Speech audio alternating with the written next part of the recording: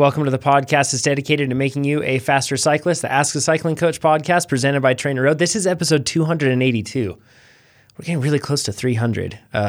Yeah, exciting stuff. Some of those voices you heard right there, we have Trainer Road and Cannondale's Amber Pierce. Hi, everybody.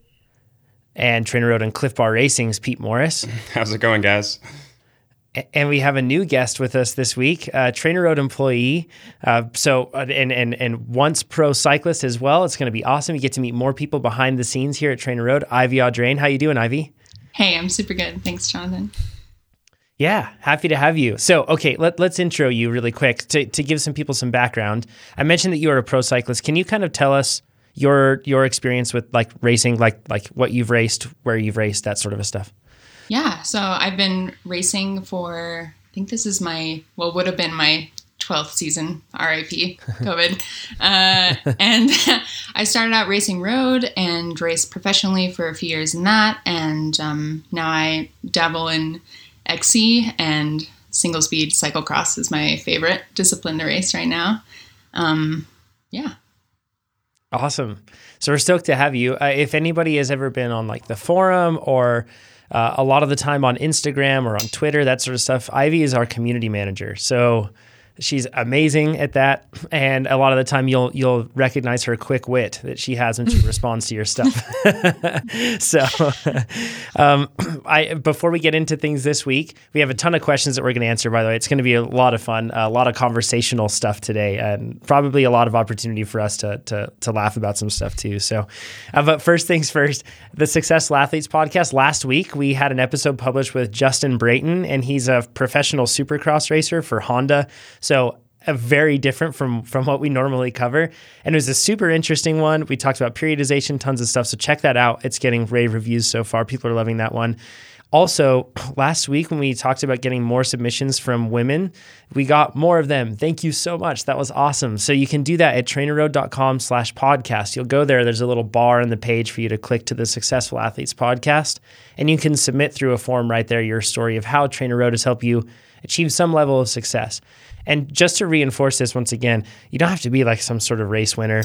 You definitely don't have to be like Amber, having raced as a pro domestique, or Pete, winning breakaways and crits, that sort of stuff. So you can just, success, as Pete said, there are many different ways, different measures of success. So if you're proud of yourself for something, which you totally should be, by the way, for what you've done with Trainer Road, then let us know about it. Because at the very least, even if you don't end up wanting to be on the podcast, just share it with us, because it's really cool to read them and to share them with the company. And that always makes everybody excited. So good stuff there. And then also next week, we have an episode with a professional triathlete coming on. So Sika Henry. And if anybody knows about her, you should look her up first of all. But we're also going to have her as amazing athlete, incredible runner, gone triathlete. And she's been super transparent in sharing everything that she's learned through that. So we'll get into that on the Successful Athletes podcast next week. But also, she's going to join us on the Ask a Cycling Coach podcast next week as a guest host, which is super exciting. So with all that said, let's get into some questions. First thing here from Michael. This one actually isn't even a question. I'm just throwing this in just because I like it. He says, "This isn't a question. I just want to say that whenever races get to happen again, please make more of the strategy videos for the races you enter. I've been working my way through your catalog of videos on YouTube, and the strategy and analysis videos from earlier in the year are fantastic. I love the podcast and the workouts, and I'm seeing results even though life keeps getting in the way of my rides. Thanks for all you do, and keep up the good work." So good job, Michael, for pushing through even though life gets in the way. And good job, Pete and Amber, on those race analysis videos that we have. They're awesome. They're really fun. I can't wait to do more. Yeah. Did you high five there? That's right. You can watch on YouTube, and you would have seen our high five if you watched. So, Pete, we were talking about this. We have some ideas just in case racing doesn't happen next year. Yes. We're in a tenuous state now in the world. Who knows what happens with racing? And obviously there are much larger fish to fry, so to speak, for right now, and bigger things that merit our focus for sure. If racing does happen, clearly we will have race analysis coming. If racing doesn't happen, we also have some other ideas. So Amber and I put our heads together, and we have a good backup plan in case racing doesn't happen, and it's probably a concurrent plan that will still knock out at some point, even if racing does happen. So it's really exciting. This one's a good one. Super cool stuff. If we do say and so we've even ourselves. talked. I mean, why not? The floor is ours, Amber. So, and, another thing along these lines too, I've been talking with Nate about doing some sort of MTB video analysis that we could do in a safe way and be able to do some cool stuff there. Possibly involve some pro athletes with that analysis too, to get their wise eye looking at what we're doing and kind of pointing out what we can do better. Hopefully that can help us with everything from road to cyclocross to mountain biking, all the different disciplines, even triathlon. So we have plans to do more. So stay tuned for that. And if you're wondering what we're talking about, go to our YouTube channel and subscribe, and you can check it out. We have videos that are posted all the time and a whole playlist full of race analysis videos, even full races. So if you wanted something to watch so you can BYOE, bring your own entertainment when you train, you can put that up and then use the Trainer Road app there on your Mac or PC, or put it up on the Apple TV, something like that. And you can even watch the full races if you want to get some entertainment. Just listen to them on mute, because you never know what will be shouted out in the middle of a bike race. So if you have kids in the room. Okay, Andrew's question. He says, I live in Melbourne, Australia, and after a summer of smoke and brush fires, which stopped me riding due to asthma, and then a broken ankle from bushwalking, which AKA hiking for all of us here in the US at least, in May. What a rough year for Andrew. And then, of course, pandemic lockdown for him. He says, I signed up to Trainer Road with a virtual FTP of 216. I was consistent in my training, and through endless lockdown from coronavirus, I've worked up to an FTP of 283. Way to go. That's impressive. He says, I had not ridden outside for more than an hour since July. The rules relaxed this week, so I decided to try an Everest. That sounds like he just decided on a whim. It's Wow. I would never just calendar decide. freed up. Yeah. Who does that? He says, my sleep was good. I ate heaps and my legs were still spinning at 22 hours later, no problem, thanks to Trainer Road. I got my slow 350-kilometer Everesting attempt done. That's amazing. Way to go. And that also shows that it's about training energy systems, right? So I guarantee you he did not do a 22-hour trainer ride before this. He says, but my lower back seized up halfway through, and that was debilitating. I needed help getting on and off the bike. So he says, I have other big rides planned later on. Should I be looking at a strength program, or will more longer rides be enough? So I guess this is where let's talk about back stuff. Pete, what are your thoughts on this? Backs are so interesting because it's such a integral part of your cycling ability, is to be able to withstand all sorts of things. Even some people need to withstand an Everest, some people don't, I would say. But let's be honest, none of us probably need to do an Everest. But the interesting thing is everybody has different kind of compromised abilities with their back, whether it's from injury or anything. And so everybody needs a certain amount of maintenance to feel healthy and to feel good and to stay on top of their fitness and be able to utilize their fitness correctly. And kind of having a maintenance plan, whether that's strength training for some people it's mobility, some people it's more care and not doing dumb things like, lifting heavy things, throw me in the trash can, stuff like that. Like there's a lot of stuff that would affect your back in a positive way, and everybody's kind of prescription is different. So pay attention to what hurts your back and pay attention to when it hurts, and then start trying to dig through and figure out the things you can do. And then it's going to be a job forever.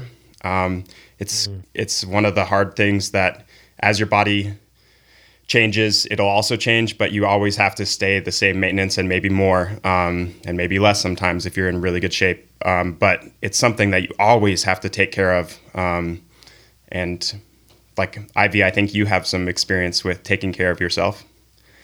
Yeah. Reading Andrew's question was, I think, the closest I've been to being like an empath. Like I had a visceral reaction reading that because of so many prior back issues. Have been dealing with an SI joint dysfunction for most of my cycling career. And it took years to finally figure out how to manage. And it's like, along with just with any injury, it should be a multifaceted approach of like PT and chiropractic care if you need it, and stretching and professional massage if you need it. But surprisingly, the most effective tool for me was, it just started with foam rolling and evolved into trigger point massage with just like a lacrosse ball that you can get, like sports goods stores or whatever, that ended up fostering a better comprehensive understanding of my own injuries and wellness, and helped me have the agency to like identify those problem areas and preemptively detect those injuries in their early stages. I mean, like you said, Pete, you know, like sometimes you need more maintenance and other times you need less. And like really, those PT and chiropractic and professional care parts of injury are really important. But after that, developing your own autonomy and your own like self-work, when done safely, can have really big overarching impacts to knowing just like yourself and your body and helping prevent that. That's a really good point. You develop like a sense of awareness. I know this sounds really strange, but if we don't ever take the time to do that, we just kind of carry on, and we aren't familiar with like pain points, trigger points, or doing anything like that. And yeah, you can kind of like develop like a numbness to the whole thing, and then the problem just never gets solved. I have a question actually specifically on the SI joint issue, because a lot of triathletes also write in about this, because SI joint issues also come a lot of the time hand in hand with running issues as well, just because of how much stress is usually placed there. Did you find anything in particular amongst all the things you did? Was there anything in particular that was most helpful for you, Ivy, or whether that could be a specific trigger point approach or a specific massage approach, anything like that? Yeah. So it's hard to, for the sake of transparency, I'm not a therapist or medical professional of any kind. This approach like may not work for everyone, but that that learning a sense of self thing, for me, it was getting familiar with a lacrosse ball, and my SI joint dysfunction comes from a tightness in the QI muscle. It's like internal, that kind of connects from one of your vertebrae to that pelvic iliac crest, and when it gets tight, it was pulling my pelvis and rotating it. And so leaning against a wall with my lacrosse ball and just kind of like rolling around against the wall made me feel that one particular spot and muscle that was tight for the first time. And then learning that and feeling that, that's when I took it to a physical therapist and was like, these are my sensations when I'm, doing trigger point massage, and it helped them point to, this is the muscle that's causing the problem. Let's fix it. So, rolling around on a lacrosse ball will help you. I like that too, because it shows that the onus isn't always upon, like, you can't just expect the PT, massage therapist, whatever, you can't expect them to just be able to find the problem perfectly and then go straight for that. We all have a lot of problems and a lot of deficiencies. So if you've ever gone to like a really comprehensive PT, they'll pick these points out and you'll feel like, oh my goodness, I'm a broken human. But if they're really good, they'll say, no, you're not. That's just the way that we all are. Like, our bodies are these crazy adaptive things where it's constantly making changes in one way or another to compensate for something or to change around. So when you go somewhere and they say that like, oh, you have this going on, just know that chances are you probably have a whole lot of other things going on too. And it's okay. But that's a really good point when you can find something that particularly, hey, like this is an imbalance. This feels weird. This is strange. That's really good to point out to them because it can really help them. Sean mentioned this, I thought it was interesting. So Sean Hurley, one of our awesome copywriters, you've probably read plenty of his stuff over on the blog, and y'all should. So he mentioned that, so he did an Everesting attempt not long ago as well, and a successful one, I should say. And he mentioned that his back was really uncomfortable on it. He's like, but also he's like, I can't remember the last time, because it's never happened, that I've ridden 22 hours and planned to do that, right? Like, so there's also a side of this where it's kind of like, if you're a Grand Tour rider like Amber, and it's literally your job to be able to put in these 5-hour days and be able to perform for those 5 hours every day, and that's going to happen a lot, you want to make sure that you're prepared for that. But if it's like a once a year sort of a thing, you probably don't have to rearrange your entire life around that. It's kind of like a lot of the time the analogy that people use, and you buy one of those really expensive like toy hauler campers, and then you use it like once a year, and it's like you're paying a mortgage for a thing that you use just once a year, right? So think of the use case of what you're going to do for cycling. And it's like, yeah, when you did that crazy long ride and somebody got hurt and you had to take a different route and it turned into a longer day and it was crazy and you experienced back pain. Okay, you probably weren't prepared for that and you probably never did it again. So there's one thing. But if you're experiencing back pain regularly, and if it's something, where it's something that's coming up and it's actually hindering your performance in the way that you plan to ride in a day-to-day fashion, then you really have to make sure that you keep up on those things. Amber, how about you? Even if it wasn't you, I'm sure that you had teammates that you helped with this or that were going through this sort of issue for years. I'm sure you have a lot of familiarity with it. Oh man. Yeah. Speaking of that, everybody's got something going on. Like I joke sometimes you never get to the start of a race at 100%. And it's just true because everybody's got asymmetries and compensations and little issues that are going on from time to time. But I think that, everything that Pete and Ivy said are really true because usually it's the case that the place where you're feeling the pain is not the cause of the pain. So it's important to kind of figure out your body and figure out what are some of the motor patterns maybe that are compensating for tightness somewhere else. And it really helps to have a PT to help guide you on that because PTs can say, oh, okay, low back pain, that might be connected to hamstrings, that might be connected to hip stability.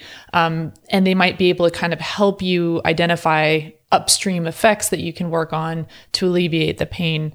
But I think that what Ivy said is really key here. It's figuring out your own body and understanding like, okay, once you start to understand, oh, I tend to get tight in, my medial glutes or whatever it happens to be, and that can be an issue for you, then like Pete said, that's something that you can just say, okay, I'm going to take 5 minutes a day, before or after my ride, you just integrate it, or like, I'm going to do it while brushing my teeth or whatever, like brush your teeth and roll against a ball on the wall or something. But if you know what your kind of pain points are, you can address those more regularly and kind of develop a good maintenance routine.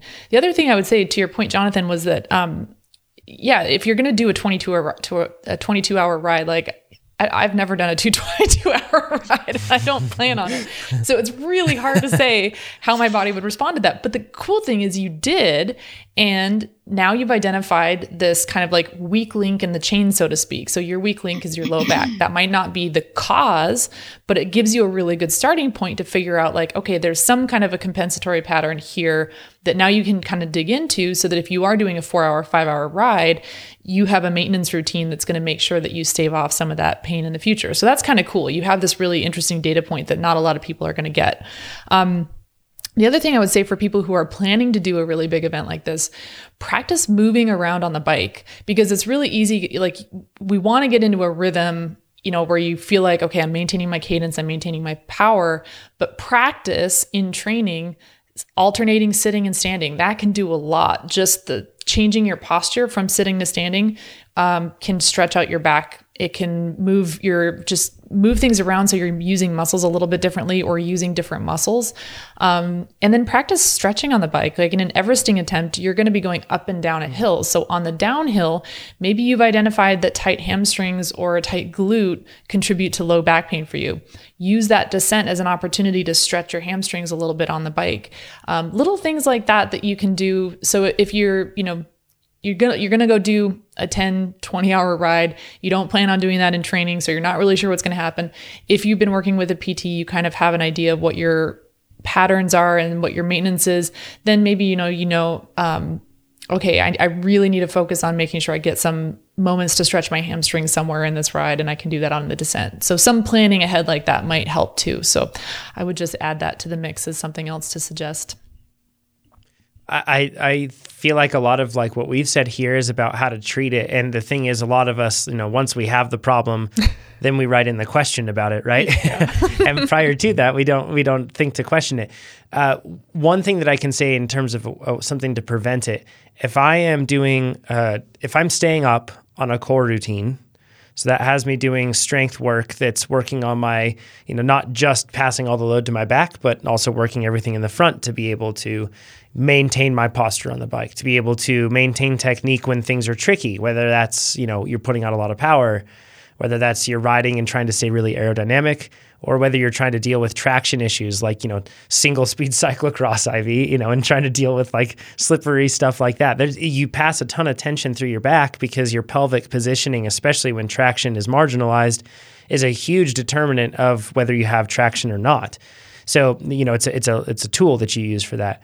But I've found that if I'm doing a core routine, then it seems like it passes a lot less stress on my back. That's my bro science assumption of what's going on with my body. But the one thing I note is that I don't get the same level of back fatigue. It will push out longer, like it won't start until later in the ride, what I mean by that. Or even if it does show up, it'll be quick and fleeting and then it's gone or something. It's just, it's much less common when I'm keeping up with that. So strength training, once again, we talk about this so much, but it can be so helpful for that, because if you have if your back is bothering you, it's really hard for you to put out the power that you should be putting out, or like for you, Amber, to be heads up enough in your head to be monitoring the race and making sure you're keeping track of everything when your back is really calling for so much of that mental attention. It's really tough. So if you can really kind of nip it in the bud with being prepared with strength training, I feel like that can help a lot too. So anything else that we want to add on that one? I would just add, if you're going to see a PT, try to find one that's familiar with cycling, because that really helps a lot, because they'll understand and they'll probably have worked with other cyclists and they'll know kind of what they're looking, what your normal routine is. And maybe it'll give them kind of a jump on diagnosing some of those upstream issues. And think of it a little bit like if you bring your bike to the bike shop, it's really helpful to the mechanic to be able to tell them it's a squeak versus a clunk, describing the noise. It's the same thing, describing the sensation when it happens, what patterns you've noticed around it, exactly, the type of sensation it is. Is it a tightness? Is it pain? Is it dull pain? Is it a sharp pain? All of those things can really help a PT, but finding a PT that's already familiar with cycling will get you a lot further, I think, from the get-go. Yeah. You wouldn't bring your bike to like a diesel mechanic, right? Yeah, pretty much. Figure it out. What's going on? Yeah. Amber, are those bro science terms squeak and clunk? I feel like we need like a little noise that like every time somebody says something bro science, we're like pum pum or something. You have a squeak and a clunk at your psoas and your fourth vertebrae, right? Yeah. Let's go. Oh, and first, something I forgot to say, get well soon to Nate, our CEO, and of course, guest host on this podcast. He had a hard crash over the weekend, a mountain bike crash, and riding in some unfamiliar terrain, and it bit him really bad. So got a concussion and got some stitches and stuff. He's pretty beat up. He's doing well. Spirits are high, but just the same, get well soon, Nate. Yeah. Bummer to see a crash. Okay, Brendan says, I have 2 questions to ask here, and I will be training to race, forgive me, load a job for the 3rd time next year. He says, I also did the ride version 3 times before that. So for anybody listening here, this sounds very similar, and I need to drink some water. Great podcasting there. Sorry about that. So he says, this is exactly, if you listen to the Successful Athletes podcast, we actually... It's hilarious here because we interviewed somebody that is in the race, and in that interview he was actually talking about, oh yeah, this rider launched the sprint way too early, and it just, so then I was able to come around that. Well, this is the rider that launched the sprint way too early, so we're full circle here. So he said he's done it before, but he says, I'm wondering what the best specialty plan is to pick for this race. And he says, this will be my first time using Trainer Road to train for the race. No doubt he listened to the podcast and he's like, I'm going to beat that guy. So he says, as you know, there are 3 main climbs, and then the rest of the race is relatively flat with typically a sprint finish. I finished 3rd place last year in the Cat 4s due to a botched sprint. Way to go, by the way. That's something to be super proud of. And this is the longest one-day USAC race in the country, which is really cool. He says, but I was dropped on the last climb and had to descend like a madman to catch up to the elite group. My second question has to do with the botched sprint, and we'll address both of these after I read them. He says, I'm the person referenced in the Successful Athletes podcast for starting that sprint too early. As we approached the sprint, I was boxed in, and I'm going to try to use my hands to do this. If you're driving, don't use your hands. But so he says, I was boxed in, or as we approached the sprint, I was boxed in toward the back of the two groups. So there are two groups on the road, and he was at the back. And he says Cat 3 and 4 and Cat 4. And he says, and I was on the very edge of the road, boxed in at the edge. There's two groups. He's probably feels like he's at the furthest point away that he could be from where the action is, right? That's what I'm imagining in this situation.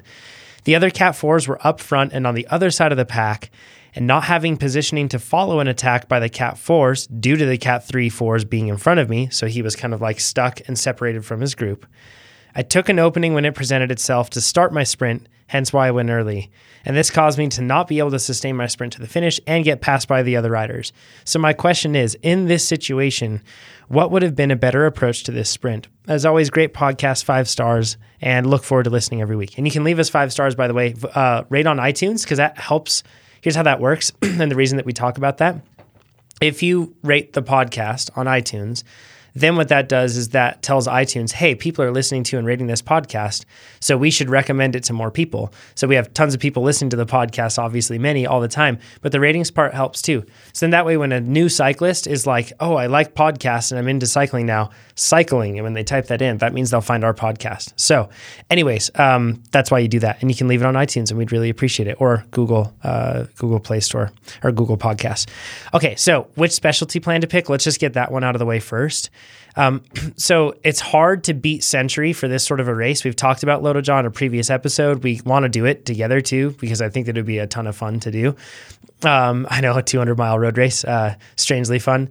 But when we talk about this, it's hard to beat Century because the Century plan works on a huge amount of like sustained work, but then also works on that like 3 to 5 minute VO2 that Amber's mentioned plenty of times. That is like, those are like, that's decisive fitness in a road race, because that's like the sort of thing when you're not prepared for those 3 to 5 minute efforts, that's when you get peeled off a bit early and then you miss that move and you can't go with them and then it's too tough to recover. So the Century plan does a really good, the worst, right? Or the hardest workouts, but they make you fast. So the Century plan works on that and it increases those the closer you get to your event.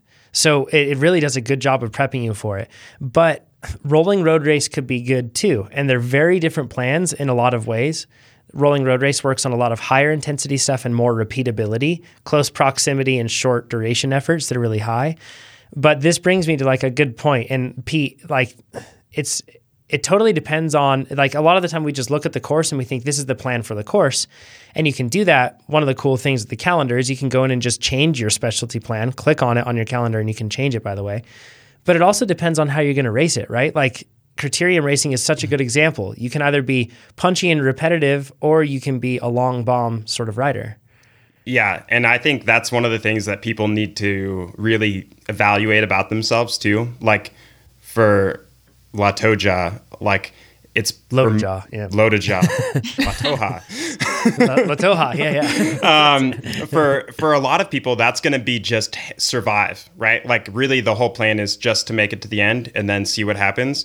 But if you're the type of person that needs more repetitive efforts and not that like 150 miles of slog, you're going to have to break up the race somehow, and that's probably by repeated efforts. And it's the same thing. You can mirror that into a 30-minute criterium. You're going to figure out a way to win the criterium, not just on the course, but how you're going to race it, which is super important. So whether you're kind of a steady, long-distance power kind of person, you know that you're going to have to tackle the race differently than if you're the sprinter. And those are usually the two we use. But there's so many gray areas in between that maybe you're really like 2 or 3 5-minute attacks kind of person. And that's actually where you can kind of make some fissures in the race. And then when you actually hit it, the last 5 minutes is when you get away. So thinking about how you would race each race and then making sure that your training capitalizes on that fitness is super important. Yep. Yeah, great tips. Let's talk about avoiding getting boxed in, because and actually last night I was just teaching like a youth group all about cycling, and we were talking about like how cycling is a chess match and you make your moves with energy and it's finite and it's so complex, and that's what makes it so fun. But this is what makes bunch sprints so hard. Like they're not simple. and it's not just who has the strongest sprint. Like, even though that's, kind of like the common assumption, but a lot of it is like intuition. And Ivy, having raced, pro and raced on the road and a ton of this stuff, I'm sure you noticed that from beginning to where you are now. What was the intuition process of building like for you? How long did it take? It took forever. I feel like, a lot of cyclists in Amber and I's field, like it's pretty easy to get like the fitness part like pretty quickly. Just like we're great at it. We can get fit super quick, and learning that intuition of how to navigate a bunch sprint, like in whatever field you're in, takes years and years and seasons of consecutive racing to perfect. And like Pete is saying, there are like scenarios in which you need to like prepare for how a race can shake down. But ultimately, even the most seasoned sprinters, mistakes all the time. And it's important to be super kind and gentle to yourself in that process, and like understanding that it's going to take years to figure out. And that process of sharpening those skills in itself can feel super rewarding. Mm. Yeah. Is there... It takes patience. Sorry, go ahead, Amber. This is not something that you can hack. This is because every race that you're in, it ends up being different. There's something different about it. So it's extremely rare that you're going to ever find yourself in exactly this situation ever again. There will be something about it that's different. So every race that you do, the more you can learn and absorb from that in terms of principles, the better, because then you kind of have this database in the back of your brain. So when you're evaluating every new scenario that arises, you're thinking about it from experience and principles. And all of those over time are what will create your race intuition, so that you don't have to think about it really. You can just react more in the moment, and your reactions and your intuition will be more aligned with what's needed in the moment. But really, it's about gleaning as much as you can from every experience, because then you'll be able to apply that more dynamically in changing circumstances and in new races in the future.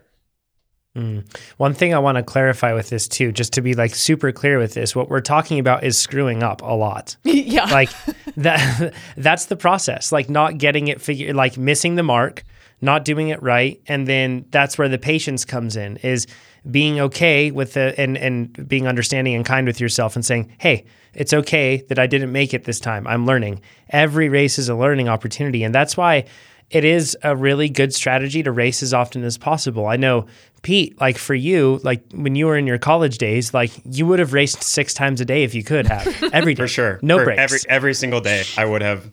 And that's actually, it's perfect that both Amber and Ivy said this, that there's 1,000 things that you could do differently every time in the last 2 laps or 1 lap. Let's call it 1,000 things. So not only are you paying attention to what worked and what didn't work, but what came before that and what came after that and how those influenced those other decisions again. And so that's why when you run the scenarios, like a race is, you could run it 1,000,000 times and it would never be the same. And so you have to be able to take like nuggets that you can apply in more races than just this one, and then also be able to look at the information that happened and be like, nope, this was actually a one-off time just for this race, and I shouldn't change my behavior based on this one thing. So it's really, that's why being like the best sprinters in the world are only there for a couple of years, probably. And it took them 5 years to get there, or 10 years to get there.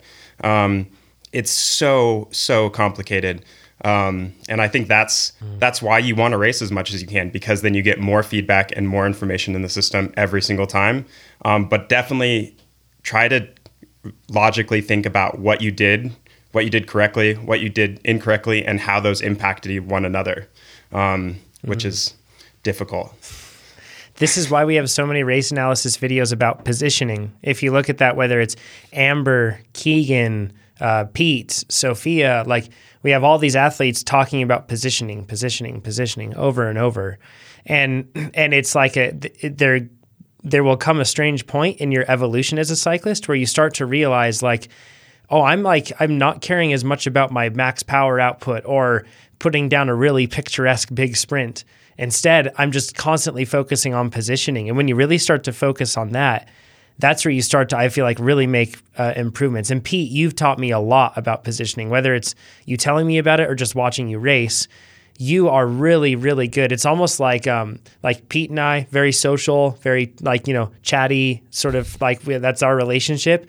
When it comes down to the end of a race, Pete is not. Pete is very focused and he has a task that he's working on, and it's positioning. And you're really good at it. I constantly see you working at it. It's a strength of yours, I think. I definitely, and honestly, that's probably half of the reason I'm as good of a racer as I am, is because that is something that clicks really well with my brain. And it's like this fun efficiency game where how little energy can I use to be in this position versus this position versus this position.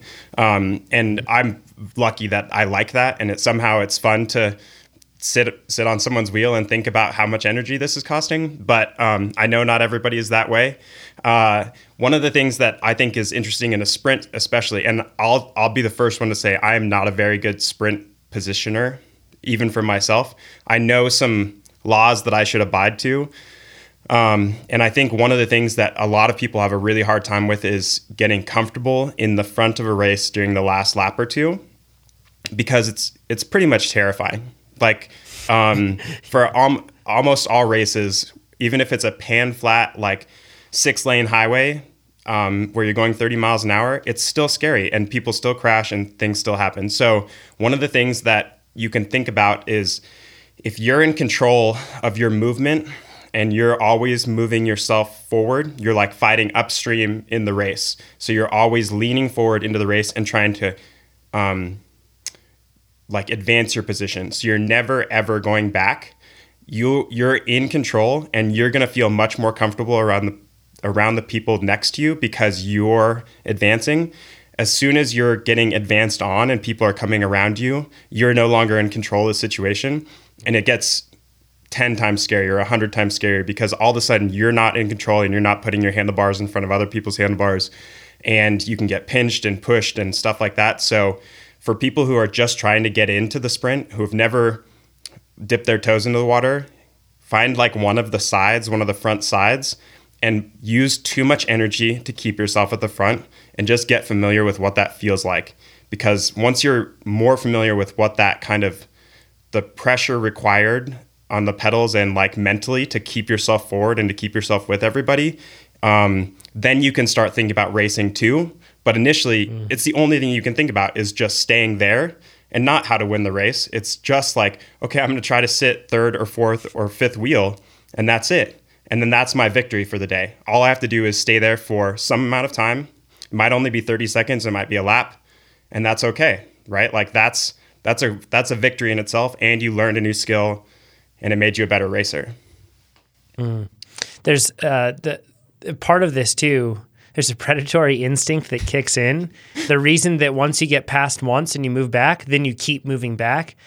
I'm sure you've noticed this, Ivy and Amber. When you see a rider ahead of you and that rider just got past, instantly in my mind, it's like, that rider's going back. I can get around them too. I'm going to get around that person. It's like you like, there's like blood in the water and that's moving back.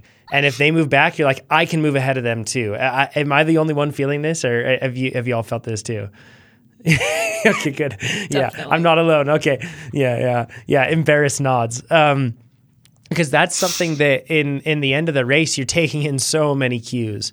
And like Pete said, just practicing riding at the front like that and holding that third wheel position, whatever it is really good at getting yourself used to that. Because then it alleviates the pressure of sprinting at the right time, having the speed to sprint, the danger of the sprint, everything else like that. It's a really good way to make sure that you're used to those demands beforehand. Let's kind of focus in on like mistakes in the last kilometer though in general. Like Ivy, do you have like in your learning through racing, what mistakes are regularly made by all of us cyclists that you would advise us on avoiding? Sure. I think the most important thing to understand about how the last few laps or the last kilometer of a race can shake down is that you're not in control. Like, even if you have you still have 5 teammates and a huge lead out left, like you're not going to be in control. And like so much of what Pete mentioned about like all of these things changing around you in the race, like you're not going to be able to control that either. And so like fighting to stay in that top, whatever position you determine is like your goal, isn't just working to hold that position. It's constantly moving. And so, and it's not necessarily going to be like, oh, I'm at the back of this group. Like, let me just do one big, enormous effort that's a minute and a half long and get to the front of this race. Like that's a huge mistake to make. And so a lot of it is just like that intuition of learning, like to follow some other dum-dum that's going to do that for you and like getting a free ride or just like moving up one position. And, you know, a lot of that too, like a big mistake you can make when you're doing that is not learning how to safely command your space when you're working for a position. And that in itself is a sub skill that will take years and years and seasons to safely and confidently perfect.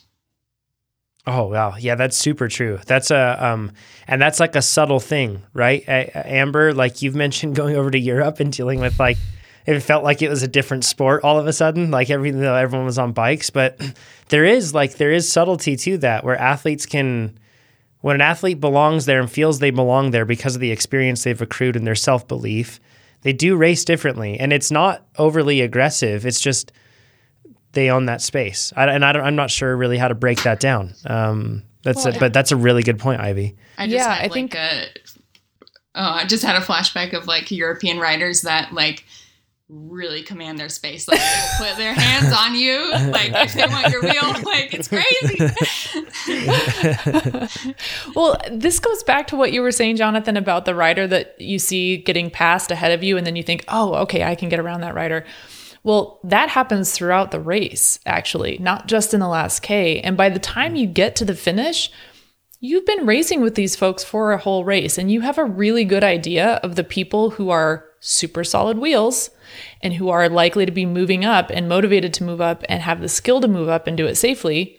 And you've already probably picked out a few wheels that you really want to avoid because maybe they're not trying to move forward and they do keep getting pushed back, or maybe they're a little bit squirrely. So when you get to the finish, you already know, everyone in the field kind of knows, all right, that person, you know, maybe it's one of the European riders in the peloton, like, you don't want to fight that person for a wheel. And not because they're dangerous, but because they own and command their space. And you know that if you kind of get into a chicken fight with them, you're probably not going to win. They're not going to put anybody at risk by doing this, but you establish yourself throughout the whole race. And if you establish yourself as somebody who's not going to open up a gap, somebody who's going to be solid through the corners, who's not going to be putting anybody at risk, people are going to be a little bit more okay with letting you hold the wheel that you want. But if you're somebody who's constantly getting passed and pushed back in the field, nobody's going to feel comfortable being behind you, and they're all going to want to move around you. And again, that is a skill that you need to work on a little bit over time, but just keep in mind, and this can play in your favor as well, because you can identify the people who are really good at moving forward, who are super solid, who you feel safe around. And those are the wheels that you want to be following in the finish of a race. One way that you can work on this is to know that, again, your handlebars and your front wheel are the most vulnerable part of the space that you occupy. If somebody hits you on the hip or even touches your rear wheel, all of that stuff is really safe and stable, but your handlebars can pivot, as can your front wheel. So if somebody hits your handlebar or your front wheel, that pivoting motion is the thing that makes you more vulnerable. So you don't have to worry so much about who's behind your handlebars, but you do need to worry about where your front wheel is and where your handlebars are. And I think that focusing on that really helps, because it alleviates a lot of stuff that you don't have to pay attention to. And a good way of doing this as an exercise in a race is just to think to yourself, I need to move past 2 handlebars. Like that always feels pretty doable, right? Like I can move past one set of handlebars and another set of handlebars. That feels doable. Mm-hmm. And because the race is so dynamic, sometimes you might be all the way at the back and you only need to move past 2 handlebars, and you're at the front of the race again. And I think that breaking it down into smaller bite-sized little things like that can help, because if you get pushed toward the back of the race and you're like, whoa, I'm so far away from the front, I'll never get back there again. That mental space can be really debilitating. But if you just say, okay, 2 handlebars, 2 handlebars. And that helps you make these little smaller, subtler movements where you're not having to blast up the entire side of the peloton. And doing that is how you do what Pete and Ivy have been talking about, which is constantly moving forward, leaning into and moving, upward through the stream versus getting pushed back. And don't give up if you get pushed back. Keep pushing forward. Okay, someone passed you, move past 2 handlebars, move past 2 handlebars. And all of that will help you command your space and help you keep moving forward in the field. And that's a really good focus drill to work on as far as positioning goes. And I think that you can learn a lot from doing that. There's something too with this where, so Pete, you've mentioned this before, taking it one set of handlebars at a time, kind of just like little by little by little. And I think that that's a really helpful thing to do, is to just step up like that. And something keeps getting brought up, and it's that move of desperation, I would call it, that an athlete does toward the end. And it's either because it's too complex and mentally overwhelming, so we just choose strength. And so we just push hard on the pedals and sprint, and we'll get there.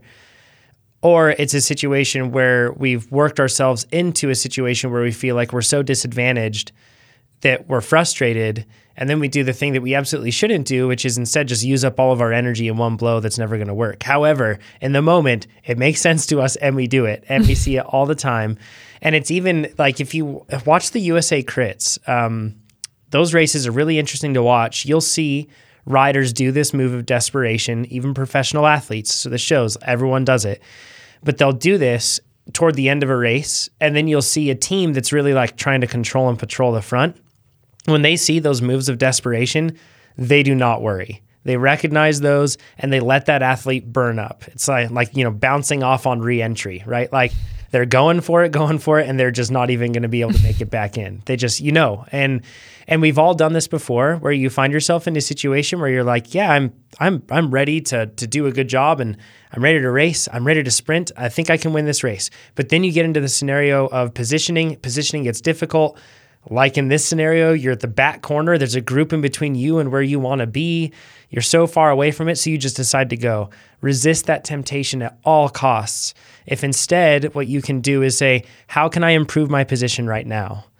And remember, improving your position isn't just riding fast next to a group, right? That's bad, because you're in a bad spot anyway. You aren't sheltered, and then you've lost all your energy. But instead, just focus on being super efficient, doing those micro movements. And that's what it feels like. It feels like you're constantly, like if you stop, you're on an escalator going down. So you constantly have to keep stepping up and going against that escalator, when that's what it feels like. And right when you feel like you've got it and you're into perfect position, it won't last, because like Ivy said, there's so many things out of your control. So it's being committed to that constant like iteration of like where you are, and now I need to do this, need to do this, need to do this. Constant improvement with that. So and man, once you do it, it feels great when you figure that out, because it's just so cool. You get to the finish and you're actually fresher and you can sprint well. Or you get to a spot where you realize, I just won that race and I didn't even get close to my peak power. I didn't even need to. It just feels so awesome when you can win a race on efficiency like that. It's just really cool. Amber, you have some other tips on here too about, because we're talking about kind of like a reactionary approach almost, like once you're in the moment, but you can probably do a whole lot beforehand too to try to help yourself in this scenario so that it could make positioning and or sprinting easier. Yeah, I think nobody likes to get blocked. Like in getting boxed in, it's kind of everybody's worst nightmare to finish. But I think that a better way of framing this mentally is not that you want to avoid getting boxed in, because there are times, up until 500, 300, 200 meters to go, you might actually want to be tucked in, and that might mean being a little bit boxed and letting somebody else open the door for you. So I wouldn't focus more on what you don't want to do. What you do want to do is put yourself in a position to win. So like Pete and Ivy have said, and we've all experienced, there's so much that you cannot control in a race. But what you can do is so you can't say like, okay, I'm going to win this race.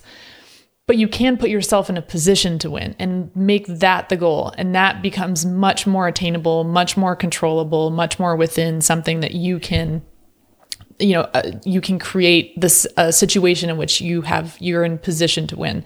So put yourself in position to win. That's the best way to approach it.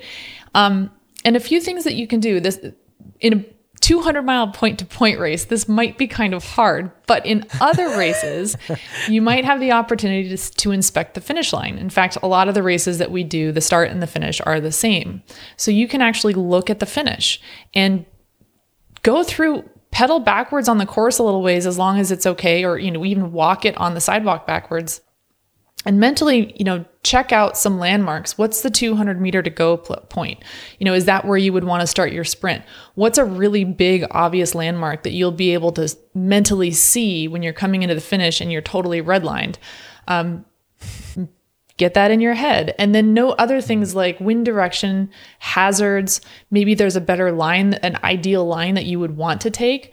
And then know exactly where your sprint point is. And then maybe you'll even see some potential good exit strategies. So if you know that the wind is coming from the left, you'll know that everybody's going to be seeking shelter on the right side. And so most of the peloton is probably going to be on the right side of the road. So you'll look for maybe some potential exits on, the left side of the road or something like that. But you can kind of start to think about and predict some of what might happen based on the curves in the road, where the final corner is, what the wind direction is, and you definitely want to make note of those hazards.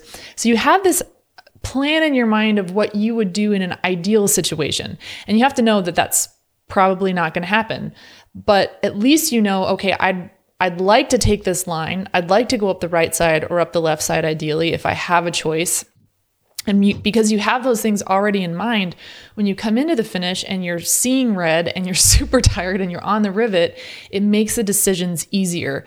So you might not get to take your ideal line, but in your mind, you said right side's better than left side. And maybe you have a quick decision where, okay, I can either move up the right or the left. I'm going to move up the right because I already looked at the finish and I know that that's the better side. So you can start to just make a mental checklist or points to keep in mind as you're coming into the finish. And that just comes from inspecting the finish. And you can even think through some contingencies like, okay, if I can't take that line, what would be a second best line? If I get forced out onto the windy side, what's a better line that I could take? You can kind of work through some of those scenarios in your head, but at least you've done that mental exercise before you get to the finish. So it's not the first time that you're seeing it, and you have some plans and some contingencies in mind. This makes me miss crit racing so much. I'm so sad. I missed those Tuesday nights that I put way too much value into and treated them probably like they were way too much. Now I realize I was actually exactly right. They are impactful for me personally. Yeah, you learn so much, right? Yeah, and honestly, as silly as it is, it's a bike race. You get so much fulfillment out of something like that, and it's because you work hard for something, then you develop a plan, and then you commit to that plan and you follow through with it. And so it doesn't have to be bike racing to feel that sense of fulfillment, right? You can implement that model in anything, but I just really miss the bike racing variety of that. So also some skills too, because with holding positioning, I found that this year when I went to the P12 field, the positioning game got strangely hard, whereas it was relatively easy before. Imagine that. Bigger riders, more power, more experience, more momentum, just when riders come by you instead of them creating that momentum right at you. It was really tough. So I think there are also some skills. I tried to just send myself straight into the pace line of Mike's bikes this year, and it just didn't work off. I bounced off like a little tennis ball. So, there are probably some skills too, and you have some down here on this brand, or Amber, forgive me, talking about a lateral block or a subtle one. What do you mean by that? That's a good point. Yeah, this one takes practice to do safely, but it kind of goes back to the idea that if your handlebars are in front, you're in control. And I learned this when I first learned how to do a lead out. So imagine you're in a lead out, and in a lead out, for those who don't know what a lead out is, you basically get your whole team riding in a line. So every single person on your team is in the draft except for the person in the front. And the goal is that you want to go as fast as you can as a team, giving all of your teammates that that shelter of the draft behind you. And the person on the front is going as hard as they possibly can, but they only have to go hard for maybe 500 meters, 300 meters, and then they pull off and then the next person goes. So the whole group is maintaining a really high speed, which is going to detract. It's going to discourage other people from trying to attack because it's going way too fast for a single person to try to attack. In the meantime, your sprinter is at the end of the line getting this really nice draft, what we like to call the armchair ride, to the finish line. And if it's executed really well, you'll drop your sprinter off at 200 or 150 meters to go, and they'll be super fresh, and they'll have, you'll drop them off at like 50K an hour, and they'll sprint and they'll win. That's the goal. But when you're in that line, like you said, Jonathan, there are other people who want that draft too. And they're trying really hard to get into that sweet line and get that sweet armchair ride. I see Ivy nodding. I know you've experienced this too. So how do you keep people from coming in on that line? And it's really hard to do. But one of the things you can do, so let's say I'm in line and I'm not the person on the front. I'm in the middle of the line. So I have a teammate behind me and a teammate in front of me, and I've got my handlebars here. If I sense somebody in my peripheral vision coming up from behind me, and I can tell that they're kind of trying to move around me, I know that the second that they get their handlebars in front of mine, I am now vulnerable to them. And if they came in on me and tried to get into line ahead of me, I would have to let them do that, because otherwise my front wheel is in an unsafe place and I put everybody at risk. So my goal, being behind my teammate in front of me, is I don't want that person to come close and get their handlebars in front of me. So what I can do is I'll slide out just a little bit. Let's say they're coming up from behind on my right side. I'll slide out a little bit and I'll move forward just a little bit on the right side of my teammate in front of me. So now my handlebars are kind of coming up and my handlebars are still in front of them, still in front of them, still in front of them. I can do this because it's my teammate who's in front of me. So I trust her wheel. So I'm putting myself a little bit at risk from my teammate if she were to make a sudden move, but I trust her wheel, so I know I can do that. In the meantime, I'm holding my handlebars in front of the person who's trying to come around on my right side. And that means that the more they try to come around me, I'm forcing them to move further and further away from my lead out train. And I know that my teammate behind me is protecting my wheel too. So somebody's not going to squeak in behind me because my teammate behind me is going to be protecting the space that I'm creating by moving out to the side. And eventually that person will kind of get discouraged, like, okay, clearly Amber's not going to let me in on her wheel. So they're going to go and try to find somebody else's wheel to take. And then I'll just slowly move back, slotting in behind my teammate in front of me. And that's a really subtle movement. I'm not throwing an elbow out and pushing them. I'm not jerking my bike out of the line to get them out of the way. I'm just sliding up a little bit next to the person in front of me. And that's in a lead out, but you can kind of do the same thing in a group. And so you start to develop a sense for like, okay, I can tell there are people coming up behind me. There's a wave of riders that are moving forward. You can kind of start moving out a little bit and discourage them from trying to get in front of you. And at the same time, you might actually get your handlebars in front of somebody who's in that wave, and then you can ride that wave to the front. And these are just really subtle little things to try. And at some point when we're back to a point where group rides are safe, this is a really fun drill to practice with teammates, is to do, split up into smaller groups, do a little lead out and see if you can steal wheels from each other and get practice that sensation of just slowly sliding out and doing this, like, it's just a real subtle little lateral block, but you just kind of make it a little more frustrating than it's worth for them. And then they'll go find somebody else to pick on.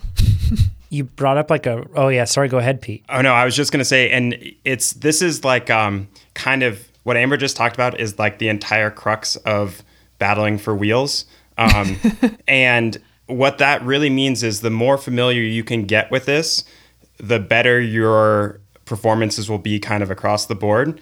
And one of the things you can do, just like Amber said, is it doesn't even have to be a teammate. It can be just your riding partner. What you really need to wrap your head around is defending your wheel and trying to take someone else's. So if you just ride right next to someone, have one person defend their wheel and one person try to overtake it, and then you get to understand the kind of energy suck that it is to do this. And like Amber said, you want to be a difficult enough wheel to take over that they're going to go for someone else. You don't have to be the best one. You don't have to do anything crazy. You just want to be more difficult than everybody else. So they're going to go for a different position. And once you as a rider can understand how much energy it is to defend your wheel and how much energy it is to overtake a wheel, that's going to change the way you start assessing these little decisions at the end of a race, where you're like, nope, that's too much energy. I'm actually going to slot in and wait a second and pick a different battle in the next 5 or 10 or 15 seconds. But this battle right here for this next 2 seconds isn't worth the energy it's going to cost me. And so that's when it gets really, then you're starting to pick different energy battles during the last couple minutes of a race. And that's like kind of the last frame of reference you really need to understand how much work it is to be in the lead out or be at the front of the race. But it takes a lot of practice, and definitely if Jonathan's been at team camp where there's probably a shoulder in someone else's shoulder like half of every ride we do, because it's if you're really familiar with it, it's not scary. And if your teammate is just constantly running into you when you're riding, you're a little more resilient to regular life stuff and regular racing. For sure. If you were on a normal group ride, you'd be like, whoa, when somebody hits shoulders. When you're at Team Cliff Bar Camp, you're like, oh, they're having fun. They're like slamming into each other. It's very normal. I have one thought and then one question that came up from live with this. So this could totally be wrong. And this is like a rule that I have noticed. And so I could just be screwing myself up with this, but I'm just going to risk everything and say it anyway. So, a rider that is intelligently moving up through a field at the end of a race moves like a bishop on a chessboard, does not move like other pieces where they move straight ahead. And what I mean by that is it's usually a diagonal move. They're moving like not just forward, but towards somebody. And how do you stop a bishop? You stop that lateral movement of them when they're trying to get all the way across that board, but you put your piece in the way, they can't get to it. They have to stop there. And that thing, like you were saying right there, Amber, when there's a pace line, and once again, you just got to watch on YouTube because I'm doing this very detailed arm illustration here. But if you've got a pace line going, that's it. Yes, bro science. It's like an easy button. But when you've got a pace line and you're trying to work your way over and into that pace line, and then Amber stops you from doing that with that subtle move out, it kind of forces you to rebound. And instead of looking at moving left and forward like you were, now you have to start thinking about how am I going to move right and move forward? Because I have to move forward. And if I go straight ahead, I'm just going to waste my own energy. So it's a really good way, like remember that, like a good rider is going to move forward efficiently only in that diagonal line toward other riders. And if you can close down that diagonal path they're on, they're going to have to look the other way. So it's a really good thing that I've noticed and that's one of the reasons why it always gets interesting when you have a gap where strong riders or like a pointy spear of the field on the left, and then on the far right, there's another one. Because then there's that big void where you're going to waste energy in between. So that those lateral movements get really tough. A question on this one. Then we're going to move on to Alex's or to Mattia's question, which actually applies to this. We're not going to do 2 hours of boxing and sprint talk. I mean, we can do that. Yeah. We really could. So a person is asking right now in the live chat, Pete, that you've mentioned that you set your bike up to race in the hoods rather than the drops. Mm-hmm. And you do this. You race in the hoods almost entirely. Yeah. Of course, not when you're sprinting, though. No sprinting from the hoods for Pete. So, but their question that they have is, how do you protect your bars when you're in that scenario? Because a common justification for riding in the drops for people, for a new rider, and the way you do that is because you're telling them, well, that helps you protect your bars. Since your hands are there, it stops your bars from getting hooked. So, Pete, how do you reconcile this? So I run my bars really low first. So even though part of the reason I always run in the hoods is because I can have the most aggressive setup I possibly can. And then my hoods are kind of where the drops would be for most people or some people. And then I'm pretty wide as a person. Yeah. So when I'm in my hoods, even with wide bars, my elbows stick out wider than my handlebars, and my shoulders probably do too. But almost all the time, I kind of have a fake bumper on the side of me with my elbows sticking out couple inches. So no matter, I would be really impressed if someone was able to only hit my handlebars and not hit my elbow. But it does happen, and I haven't crashed in a long time, knock on wood. But I also ride pretty, that forward momentum thing. I never try to, if I let the race get away from me or I get in a bad situation, now I'm at the point where I just sit up and I remove myself out of the dangerous scenario. So, but if you're fighting the right direction upstream, people can't get into your handlebars, or unless there's a fluke crash or something. But between having my elbows wider than my body and just keeping people away, and I'm pretty happy just giving people nudges to stay out of my handlebars. But yeah, it's the forward momentum thing that I think is really, really important. Like probably one of the most important things we could get in your head out of this talk is it's so much safer and so much easier if you're fighting forward in the stream. Right. And then it's not dangerous. Go ahead, Amber. Moving forward, all of the obstacles are coming at you from the front. Yes. Yes. You see them coming. I have one thing to instead of add the side and back. About Pete's position of like riding in the hoods. I mean, something that you'll notice about Pete when he is riding like that and cornering like that, it's not just about protecting his like space and keeping someone from hooking his handlebars. Like so much of it too is like when he's riding in that position, you'll notice that his weight it's so much about like his weight distribution. Like his weight is so forward on the bike, like he's still in like an aerodynamic position. And that's not just for speed, or it's not just about riding in the drops to protect your space. It's also about keeping your weight over that front wheel to keep it from slipping out when you're going really high speed around corners. And like, that's why it works for Pete for him to do that, is because even when he's on his hoods or on the tops of the bars, like his weight is super far forward over the front wheel. So it's not necessarily just about protecting your bars. It's also about keeping your weight forward. So you don't necessarily have to race in the drops if your weight distribution is forward on the bike. So true. Yeah. Super good insight, Ivy. Yeah. Let's go into Mattia's question. He says, I'm an Italian under 23 cyclist and racing most of the UCI under 23 calendar against Continental and some professional teams with the goal to turn pro in 1 or 2 years. Congrats, Mattia. Exciting stuff. He says, I switched from running to cycling 2 years ago. Wow, quick rise there for him. So even if I have quite good values, about a 5.7 watt kg, he mentions, so that is a very fast person, I really lack the technical abilities of riding in the field and saving energy during the long 4-hour races. I found a lot of your videos to be very useful about race strategy, but during this off season, I really want to improve the technical side to get myself ready at the beginning of races. How can I improve it without racing though? Maybe there's some bike handling drills I can practice. And do you have any advice? And he says, thanks and big congratulations on your podcast. Well, thanks, Mattia, and big congratulations to you on such strong dedication to just 2 years. And he's already thinking about going pro. I guess not unlike you, Amber, from transferring from swimming over to that. So this is a great one because it's what do we do since we can't race? Like and group rides might not be safe where you're at. I know France and a lot of Europe is now getting lockdowns put in place that are already affecting your ability to ride outside and do that sort of thing. And it's probably all within our best interest to question whether we should be riding with others. And maybe you can safely, maybe you can't. But with that in mind, to get comfortable in a group for Mattia, he's doesn't have this background in cycling. In running, it's one thing. In running, there's plenty of, elbowing and pushing and stuff too that exists within that as well. So he's perhaps not familiar with aggressive race dynamics, but on a bike, it just feels entirely different. Amber, did you bump up against this at all? I mean, coming from the swimming side, and were there drills? Her eyes got big. So that's why Pete's laughing there.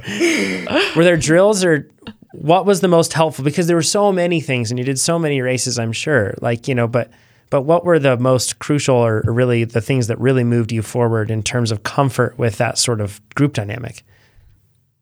This is a hard one to answer because what really made a difference for me was racing. And that's the one thing that we're saying is not really accessible right now. So if I were in your shoes, one of the things I would do is kind of look at this from another angle. Part of what makes it really hard to get this right off the bat is it's scary. And so when you get in the group and you don't feel familiar with this, then that fear, we talk about sympathetic activation a lot, right? And so I'll talk about this more in one of the questions a little bit later, but you want some sympathetic activation for a race. It's kind of like when you're launching a rocket, like you want to have all systems ready to go and you're on high alert and you're focused and you're ready to just hit the ground running. That's a good activation. But if your sympathetic nervous system, if your sympathetic activation continues down that path, we know that eventually goes into from like excitement and alertness to fear, fight or flight, and possibly freeze. And so for people who are not familiar with riding in a group, it goes pretty quickly from that positive activation into fear. And that's where you start getting into that fight or flight situation. And that's where you start to make bad decisions, and it's not really your fault. It's really your autonomic nervous system taking over and trying to make sure that you survive the situation. So if we take that perspective of it, one of the things you can work on without being in a group is training your autonomic nervous system to view or interpret some of those stimuli as safe. So one of the things you can do is find a piece of music that's really actually soothing to you. So not a pump up jam, not something that you're going to want to use for a hardcore interval session, something that actually really makes you feel super calm and at ease. Play that music and watch some race videos. Watch those point of view videos where somebody's like really in the thick of a race and they're deep in the group and they're moving through the field. And what that's going to do is your brain is going to be taking in this visual information, this visual stimuli, at the same time as your brain is getting this message from the music that everything's calm, you're safe, everything is fine.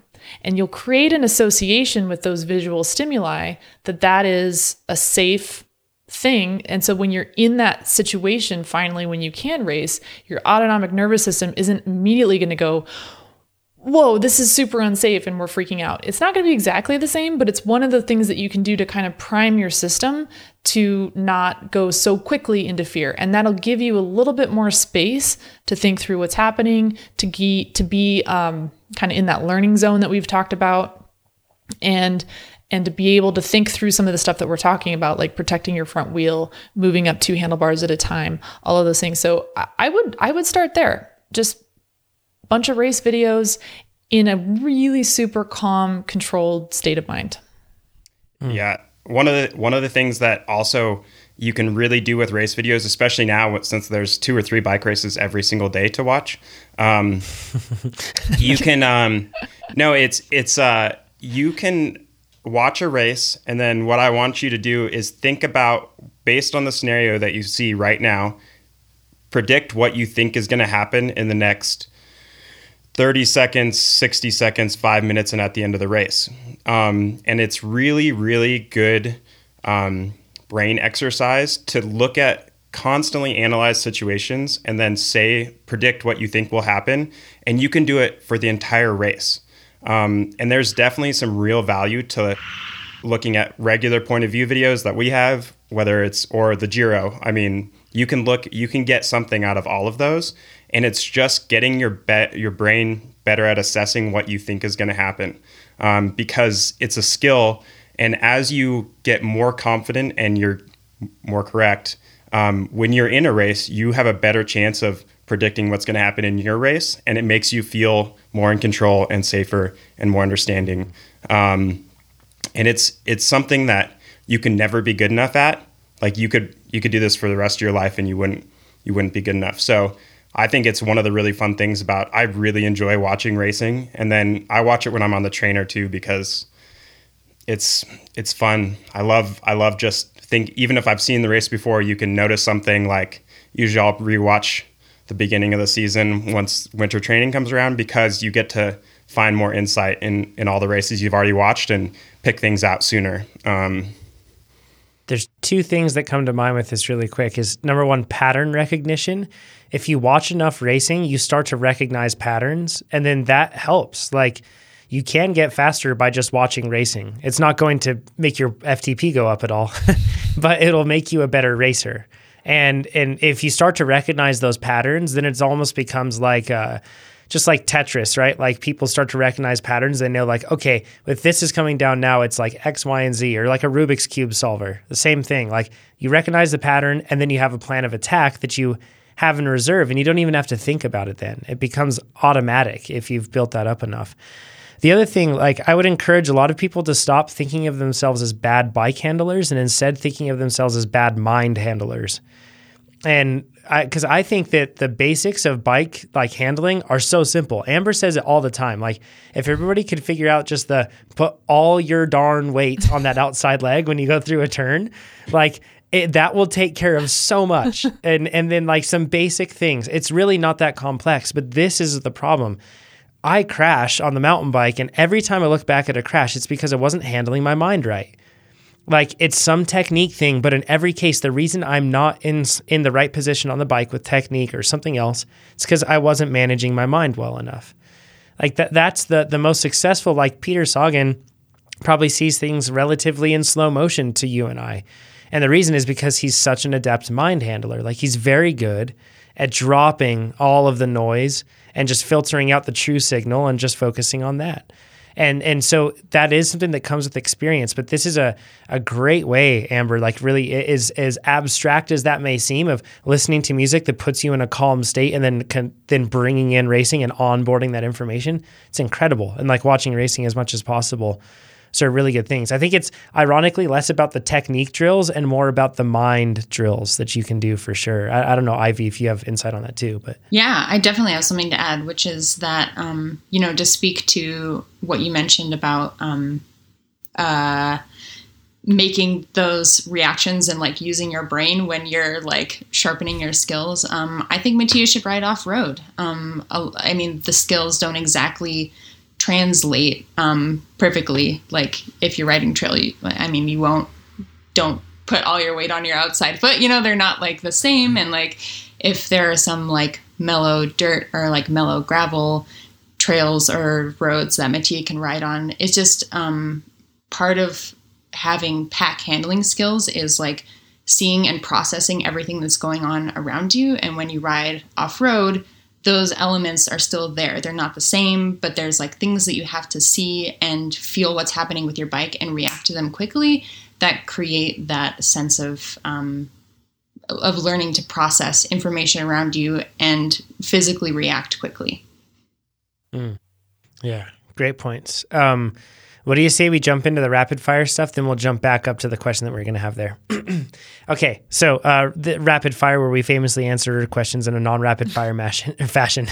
So this one actually, Pete, I feel like it has your name on it because it's app/device related. Says, should you do a spin down before your workout or after the warm-up? Almost all trainers, need to warm up a little bit. So it depends if you're riding your trainer while you're setting up your workout.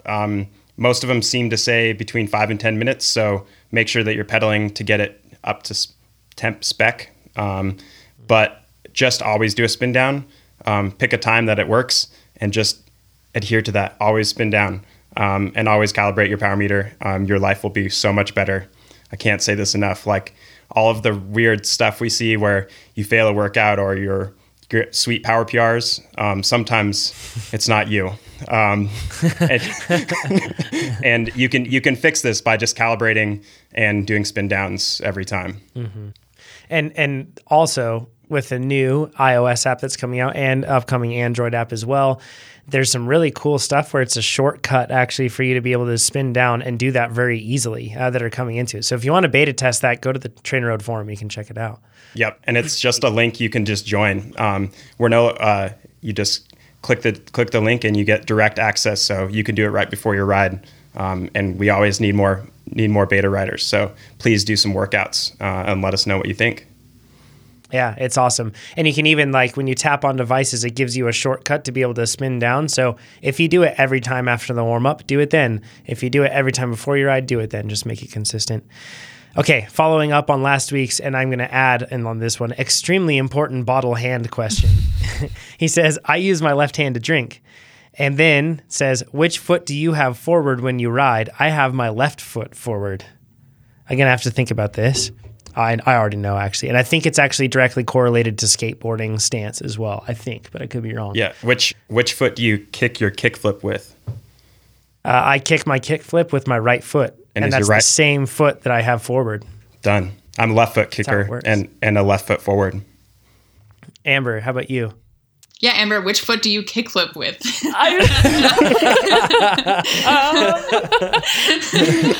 I have ridden a skateboard. I have not done a kickflip. I'm a little bit weird. I'm left foot forward on the skateboard, but I'm right foot forward on the mountain bike, and I unclip with my left foot. So I'm all over the map. I don't know. Whoa. Yeah, I unclip with my left foot, but I have my right foot forward. Oh, man, we're getting into the weeds. This is great. Yeah. Right foot forward, unclip with my left. Wait, and do you guys always Ivy's unclip? kickflip is. Do you always? Oh, my kickflip happens on the ground in Japan, so no foot forward. Which foot do you have forward, Ivy? To clarify, we're talking about descending on the mountain bike, right? Or like off-road, I'm assuming. I ride with my right foot forward. Yeah. And I guess this is a question about like which is efficient or what is better or what should you work on or like do you change them? And it's a purely ridiculous question. Yeah, I think it's like bottle handling. There's a lot to be said for like switching and training and like making sure you're comfortable doing both. But yeah, you brought up a good story with this one, actually, Ivy. You should. Do you need me to say it? One. Yes. Oh, no. Please do it. It's great. Yeah.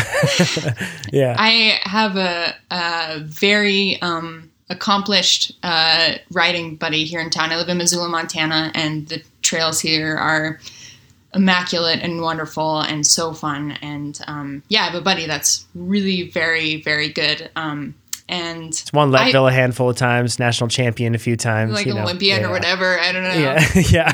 And I asked this question to him the other day because I got a new XC bike, and it's hard to get used to any new bike. Like there's just even if it's like same build, same geo, like it just feels different. It's just different. And I was like super over examining like everything that I was doing, and I was like, hey, I always descend with my right foot forward. And I was like, hey man, like do you always like do you switch? Just curious, like do you train them both? Do you always whatever? And he was like, oh yeah, I usually ride this foot forward, but when I'm working with Devo kids and coaching kids, or when I ride with you and we're going slow, I just switch it just to practice. And I'm like, oh man, like I don't know, I'm that slow, bummer. And so yeah, I guess you can on like easier days. It was out of love. It was totally it was fine. But yeah, I guess on easier days, that's something that you could and should practice is like adapting to having both feet forward. Yeah. Pete, you were going to say something. No, I was going to derail it so badly that we could rewind and pretend I didn't try to derail We're in the weeds. Let's go into those weeds. Let's get even deeper. Well, so I was going to say, does everyone descend with their road foot and mountain bike foot, same foot forward? Yes, I do. You know, I've actually had to switch it up at times because of trail features. I know that sounds weird, but a trailing foot catches an object easier than a leading foot. And what I mean by that is if you have a stump or a rock by you, it's more commonly going to hit your trailing foot than your leading foot because of the fact that you have a long boy bike behind that front wheel, right? Like there's a lot going on behind it and not much in front. So I've actually had situations where I've had to switch feet because of and throw my left foot forward to dodge whether it's a rock or a stump, a thing like that. And it does feel very strange, extremely strange. Can't get used to it. Like drinking with your wrong hand? I mean, wrong is a little too objective for me, Pete. So, okay, next one says, you all regularly talk about carbohydrate intake for cycling events around 90 grams an hour. Recently, Amber talked about fueling for various times and gave a recommendation of about 300 calories per hour. As I began to look, I noticed that the rate of calories versus carbs in foods can differ. And clearly because, when you're talking about carbs versus if you're eating a gigantic donut, there's quite a lot of calories that come from things that are not carbs, from fat, right? And from plenty of other things that we could take in. So he says, in planning for rides, in my case, a 14-hour ultra-endurance solo ride, yikes. How should I think about fueling in each category, calories and carbs? Thanks for amazing products, podcast and product. I kind of have an answer for this one that for a longer event, you probably want to take into consideration more of instead of just carbohydrate because you're probably operating at a lower intensity. Would you agree, Amber? But for shorter stuff, probably just focus on carbs. Yeah. When we're talking about fueling, we're talking about kind of trainer road style workouts where you're doing intense interval training. And by intense, I mean, anything that's going to be above an endurance pace, which is most interval training. And so if you're doing a 2 or 3 hour ride with intervals, you definitely want to focus your fuel intake on carbohydrates specifically. For a 14-hour ultra endurance ride, that's a little different. You're probably going to want to take in something more than carbohydrate. That's kind of. I probably track them individually. As nerdy as this sounds, I would be like tracking my carbs, tracking my fat, tracking protein, and trying to figure out how my body deals with that when I train. So then that way, on the big day, when you're doing your 14-hour sort of thing, that, okay, well, I can tolerate 90 grams per hour of carbs, but I can't tolerate more than 15 grams of fat. Who knows? I'm just throwing out numbers, but for me, in the sort of racing I do, it's just carbs. So I only calculate grams of carbs and I don't even look at calories. But it's because I'm a wuss and only do short races. So, next one. How important is structured interval training for running in the off season if I'm not looking to get faster on the run? I'm a pure roadie, Sam. First of all, Sam, back away from running. We need a hotline for this sort of a thing. He's a cyclist and he's on the precipice and he's thinking of running. It only ends in tears. I can already say that after running 2 times this week. It's already hard, but in all seriousness, though, I'm actually starting our triathlon challenge that's going to happen in 2022 now because things have been pushed back a year. I've actually started running already, and my plan is to run 1 to 2 days a week for the rest of the year. And it's so hard to run slow and so hard to run short. Like, because you run for 15 minutes and you're like, I guess that's all I do because you're used to doing more. But then the next day your body's like, yeah, that's way too much. You shouldn't have even done 15 minutes. So, but I'm trying to do that with the intent that hopefully once I actually start running, I have built up some sort of resilience and strength and coordination with that sort of thing so that I can avoid injury. But how important is structured interval training for running in the off season? It depends on your goals. If you have no goals, don't do it. Like don't do interval training, just enjoy the run. But just try to force yourself to not run fast and try to force yourself not to run to fatigue in whichever way you do it, whether it's speed or anything else. So cyclists, beware of running. Okay, last one. This is a question for Jonathan. You mentioned multiple times that you lived in Chile. What did you do there? Where did you live? And what kind of riding did you do? Do you have any recommendations? And he says, I reckon you got to know anti-grip really well, which is how they refer to the dirt there because it's like it's just insanely slippery stuff. But I've never ridden it actually. So he says, and you mentioned in the insanity that is downhill racing in Valparaiso. So I'm lucky enough to get to visit Chile once per year on business. And he says, and riding in Chile is amazing. So I didn't want to include this one, but then I realized that I actually have a pretty embarrassing, I guess, funny story that I should share about bikes. So I was a church missionary for the LDS church or the Mormon church, as many people know it, down in Chile. I don't talk about this much on the podcast because I try to keep everything separate there, but you'll get to laugh at me for this one. So we all kind of laugh at Mormon missionaries. I know a lot of people do riding on their bikes. It's like an icon, at least here in the United States. It's like a popular Halloween costume even, right? So I was that guy, but we didn't have bikes in almost any place because you would get robbed and your bike would get stolen in wherever we live for sure. Like you would never even dream of riding a bicycle. We didn't even carry more than $1 with us because we got held up enough that it would always get stolen from us. So it was not like that. Then we went out to this middle of nowhere, living like extremely far out from everybody in between Santiago and the coastline in this farm country. And I had a Walmart bike, but a Chilean Walmart bike from a place called Líder. So it was like a terrible bike. And this is before I even rode bikes, but I got on the bike and I was like, yeah, I know how to suffer and everything. This is going to be really hard. And it was a huge area. So we rode 13 miles, which at that time I was like, I'm basically doing the Tour de France. I had no clue. So we rode 13 miles. We get way out there and I had a Peruvian companion. He was super small on this really big bike and poor guy. We get way out there and he was exhausted. we go to pull into this person's like the farm where they lived, and I applied front brake for the first time. And when I touched my front brake, the front wheel was just like a flour tortilla. Just instantly, the front wheel just completely folded over on me, and I just did a full face plant, missionary bike helmet all crooked. It was so bad. And I was like, well, we're here, so it's fine. I'll just leave it tacoed and just kind of leave my bike there.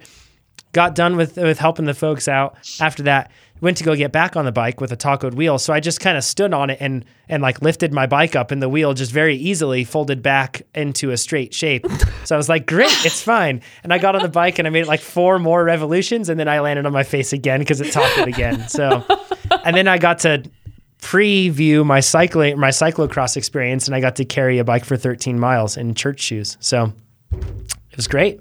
That was me. That was my bike experience in Chile. What you're saying is bro science in its application has very early beginnings for you. 100%. Long before I ever knew I was going to be a cyclist either. So. But just if you ever feel like you're having a rough day, think of pre-cycling Jonathan in dress shoes and a suit in really hot Chile, carrying a tacoed Walmart bike from a Chilean Walmart. So that was me.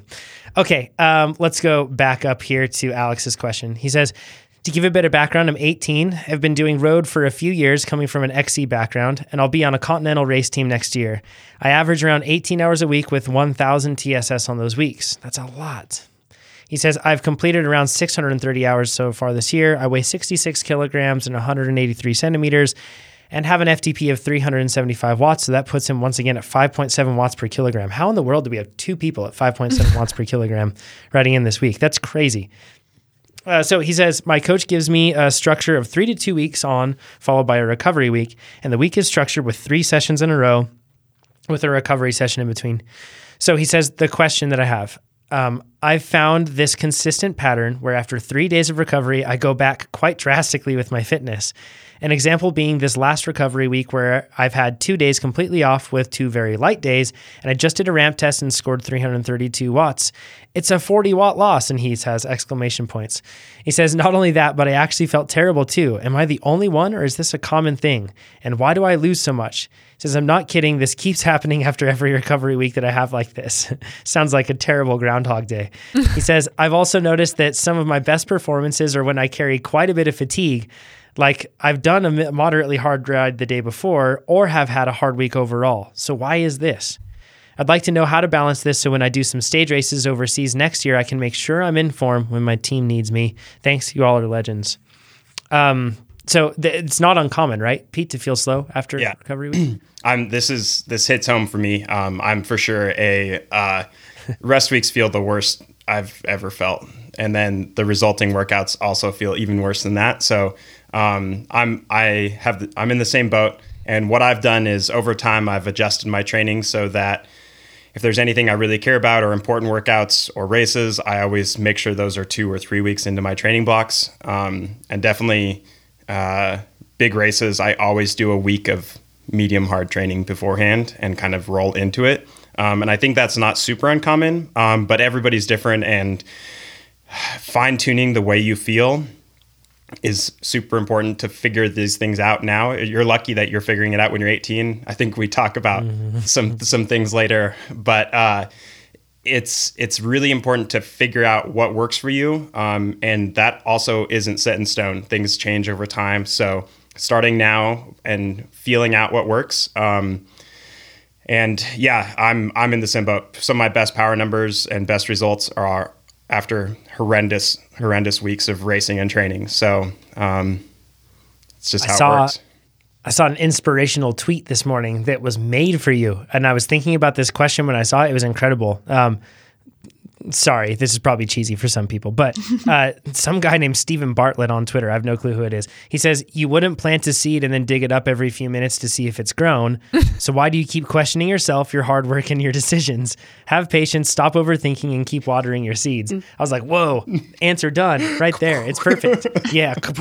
And it's so true though, because we do this, right? Like all of us where like, if we could, it's so good that in most cases testing FTP is hard because we probably do it way too often. If it was like, easy or came with no cost, we'd be like, okay, I just did 5 steps. Let's see if it changed. You know what I mean? like let's see if that really draining day at work changed. We constantly be doing that when really like let's take a step back. If we have confidence in the approach that we have, if there's science-based principles guiding our training and we're doing the hard work, we need to trust in that, and we need to trust in our own hard work and making sure that happens. Like there's a big value in being even keeled with this and not letting yourself get super high and super low nonstop.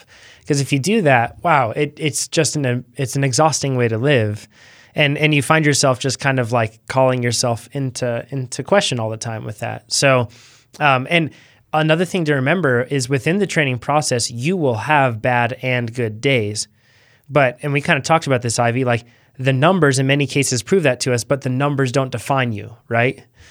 Yeah. And what Alex is saying and feeling super resonates. Like all of us who have been competitive or even just being like a human that's alive, like we have so many opportunities to like measure what our worth is. And like, especially in cycling, like all of this data is available for us. Like people with fitness trackers can learn like exactly like to the T how much they've recovered and like where they've fallen short. And like, I mean, I think it's important for Alex, in my experience, like a way to feel balanced about cycling and racing and to like do it on a lifelong scale is to know that those numbers are just a metric of what you need to do, not who you are and what you're worth, and not even a measure of your performance. Because like we've talked about, like successful racing is so much more than just your fitness. And like, it really is just a tool. Like having a really sharp knife doesn't make me a chef. Like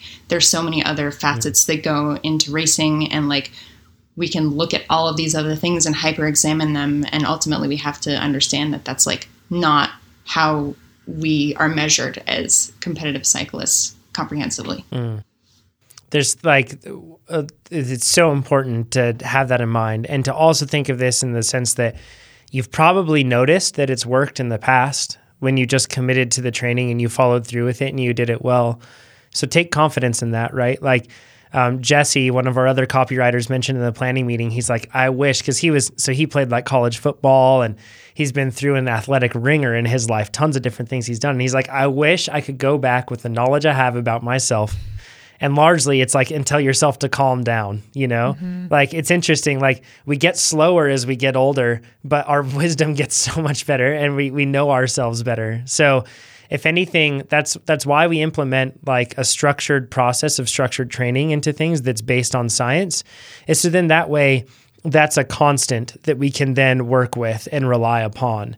If you're constantly questioning it, it's probably not going to make you faster just because you're going to hold yourself back from ever getting to the point where it does make you faster. It's pretty tough. I'm sure you've experienced it too, right, Amber? Yeah, I've definitely... I do okay with rest. I don't have as much of a problem coming off complete rest, but I've definitely noticed that there are times where I'll end up having a couple races back to back and I feel surprisingly good after a really hard day the day before. And I really like what you just said about having a sharp knife doesn't make you a chef, because it's so true. And a true chef doesn't necessarily need a sharp knife to do amazing work. And if you're going to be on a pro Conti team, I think that what Jonathan and Pete and Ivy were saying is so important about keeping an even keel, because if you put too much stock in a bad day, you're going to get really discouraged. And a bad day is a temporary thing. And it might just be that 2 days later, you're going to be on fire. But if you put so much stock in that bad day that you're not mentally prepared to capitalize on this amazing day that's coming, you'll miss that opportunity. And likewise, if you put too much stock in a really amazing day, you might end up being complacent about the work that you're doing or the focus that you're going to need for the next race. Being on a Conti team means that you're going to have to do races when you are not feeling good. You're going to have to do races when you are dog tired. You're going to have to do races when you feel really flat. And you're going to have to find a way to get the job done no matter what. So they might hand you a butter knife, and you got to make something out of that, right? So cultivating a mindset where you just get in there and you problem solve and you race and you practice racecraft and you figure out how to make the best of what you've got on the day. That's where it's really going to make a big difference.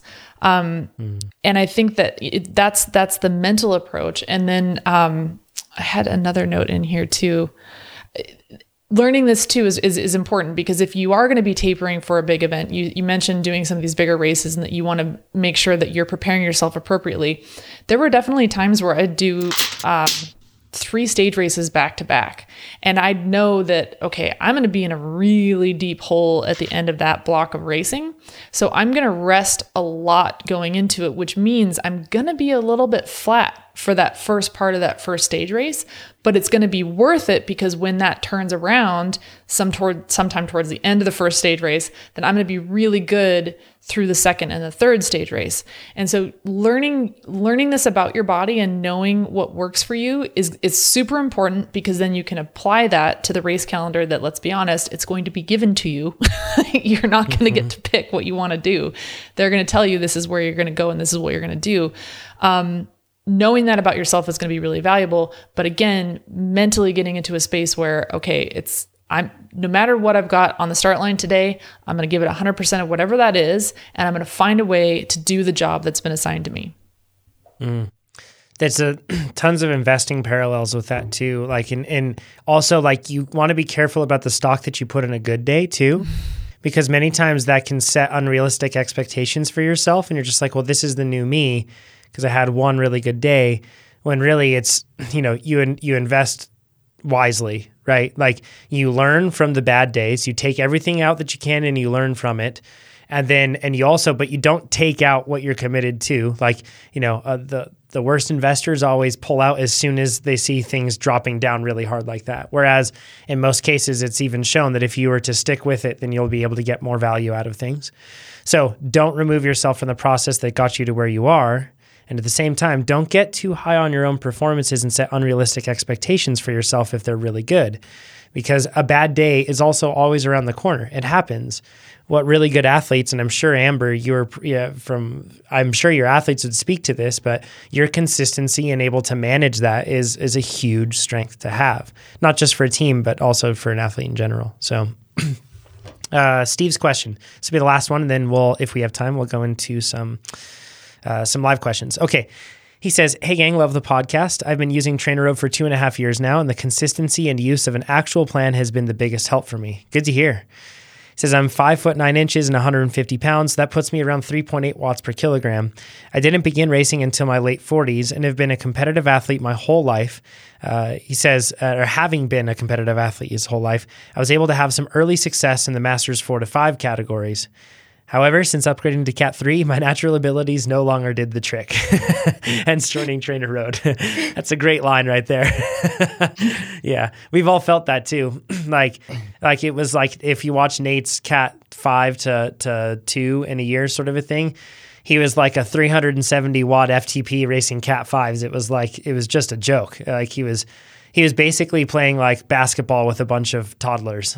So like just stopping the balls everywhere, right? So it happens to all of us, Steve. Don't worry about that. He says, I can frequently crack the top 10 in crits because I have a very good snap sprint, but road racing and TTs are where I struggle immensely. I can hit every workout with 1 minute or less VO2 max effort, sometimes easily, but I really struggle for long intervals. Quite frankly, I'm not very good at suffering through pain in the longer intervals. Do I just need to toughen up and learn to suffer? Or is there a different approach to increasing my sustained power that will help me? Thanks for what you do. So it's really tough because, well, no pun intended there, but we use the phrase toughen up, but it's so inspecific all the time.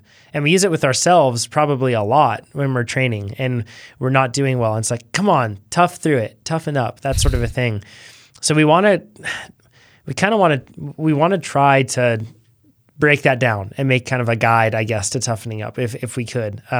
One thing I will say though, just for you, Steve, you're probably still in the process of learning everything that we talked about with not getting boxed in and learning efficiency in the group and getting used to the mental load. Your efficiency will make up for any lack of natural ability.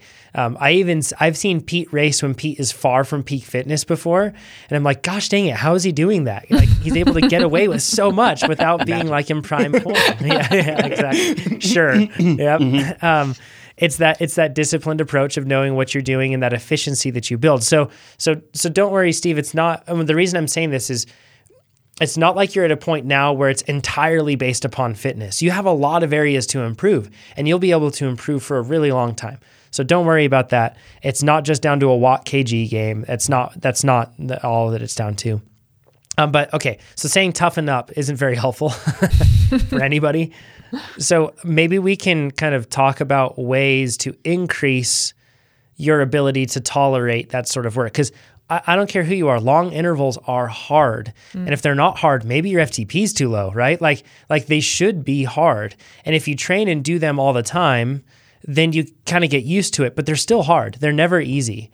It's a very unique brand of suffering, right, Pete? Yeah. And Steve, I feel your pain. If it's a 30-second effort, I could probably do it forever. And if it's longer than 10 minutes, man, it's hard for me to wrap my head around. So I've done the same thing as you, but rewind a couple years. But I definitely did the same thing where I just wasn't good at sustained efforts. And you kind of just take the smallest bite-sized chunk of an increase as you can each time. And even yet, so this year is kind of funny. I did some 20-minute intervals yesterday as just like, just out of the blue. Okay. No. It was on my training plan. So I went for it. So you did it. So I did it. But I'm much more comfortable now. And it started with, 5 and 6 minute efforts, and then 8 minute efforts, and then 10-minute efforts, and then 12-minute efforts. And it's kind of becoming familiar with a new pain or uncomfort or discomfort, however you want to think about it. But pain during a sub 60-second effort is so different. It's this like death by 1,000 paper cuts thing that's hard to wrap your head around, but getting familiar with what that feels like and just extending the time durations that you're doing these, it's going to change how you are as a person, and it'll also change the way you race. So it's the smallest steps you can take is a great way to think about it. It's almost like an intentional progression through energy systems to help you get faster, like a training plan from Trainer Road. You would think so. Amazing. Right?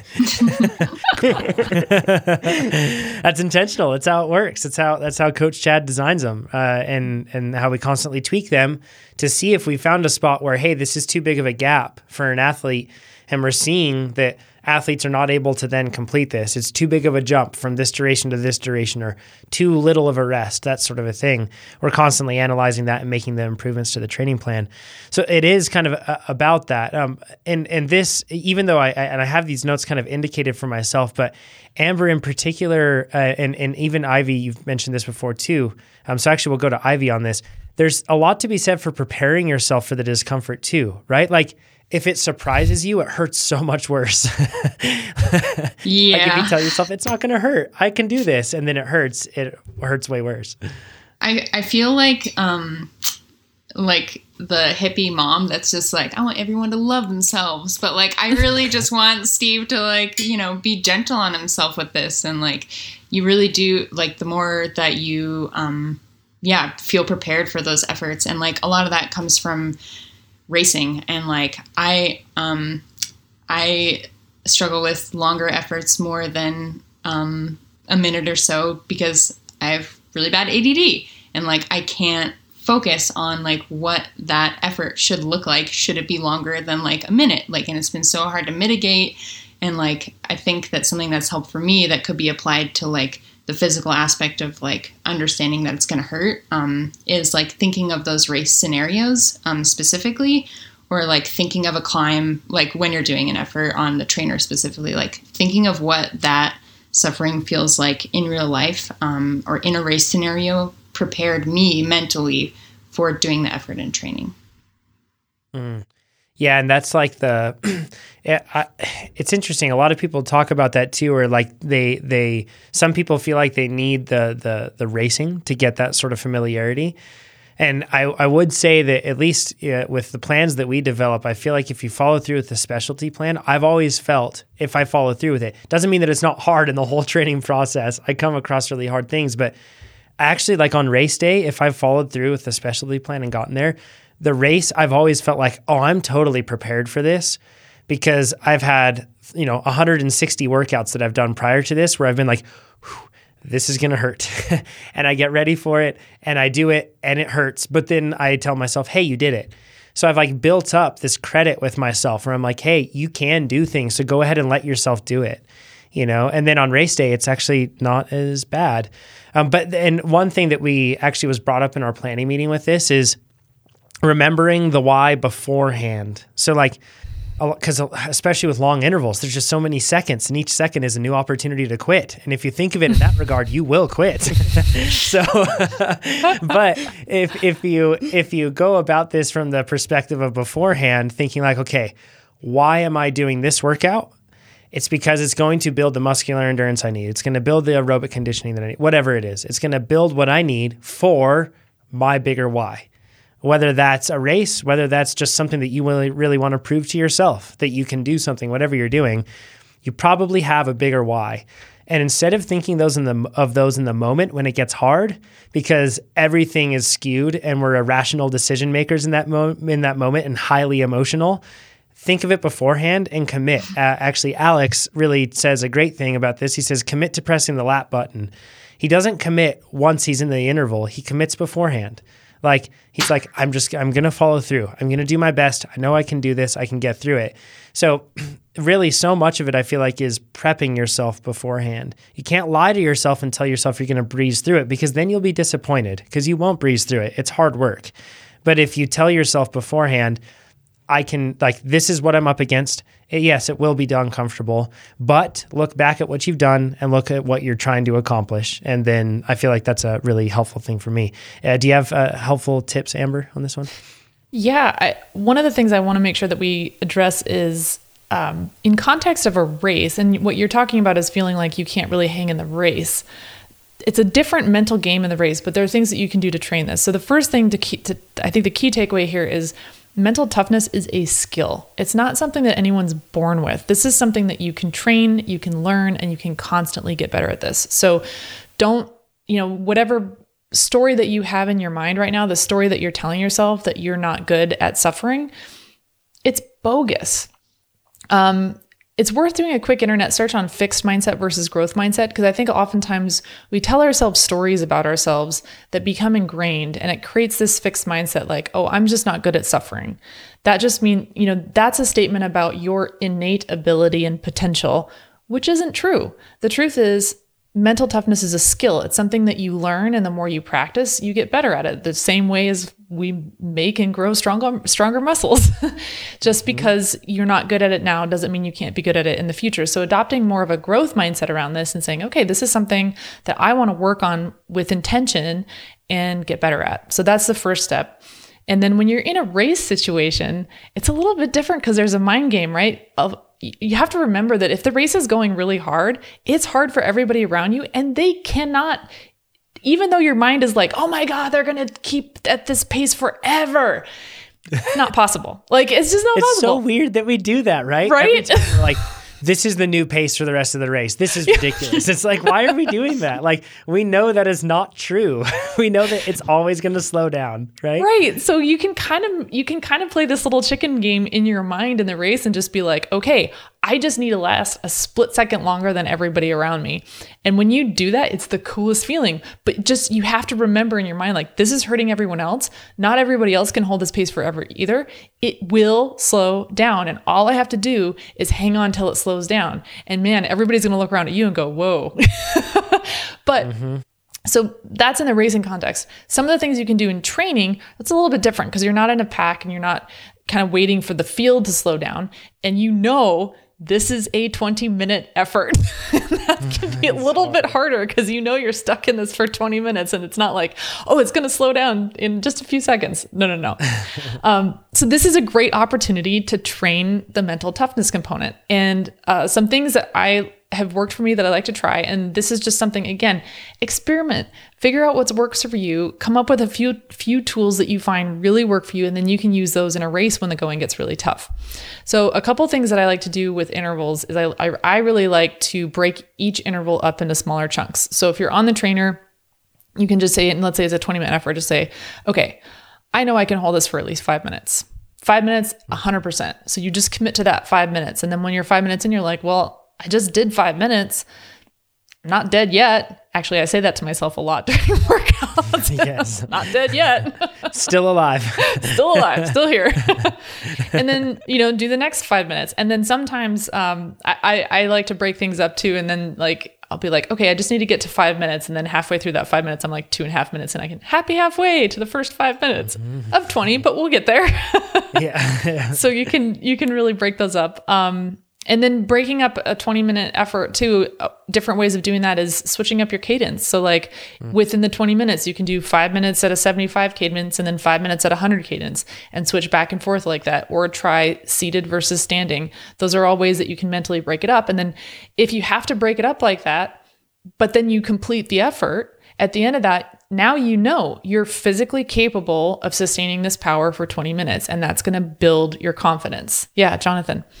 Yeah, we've anticipated this too. We know from feedback from athletes and everything else that when you start off with sweet spot base and you're using trainer road, that it's a shock to the system. Suddenly you're like, whoa, this is hard. I have to do this sustained work. Because when we don't follow structured interval work, we usually don't do a lot of sustained work. We pedal hard when we make hay when the sun shines, right? Like we pedal hard when we got a tailwind and we grab that KOM sort of a thing, or just for a short little effort, but then we usually don't stay on it. So that's why you'll see in the workout text, like Chad's put in so much effort into breaking up those intervals, and whether it's focusing on a different quadrant of your pedal stroke, changing your cadence, like Amber said, seated versus standing. Even you'll notice in some of the workout text, Chad will have you look at different areas too. He's like, focus straight ahead, look ahead like you're going down the road.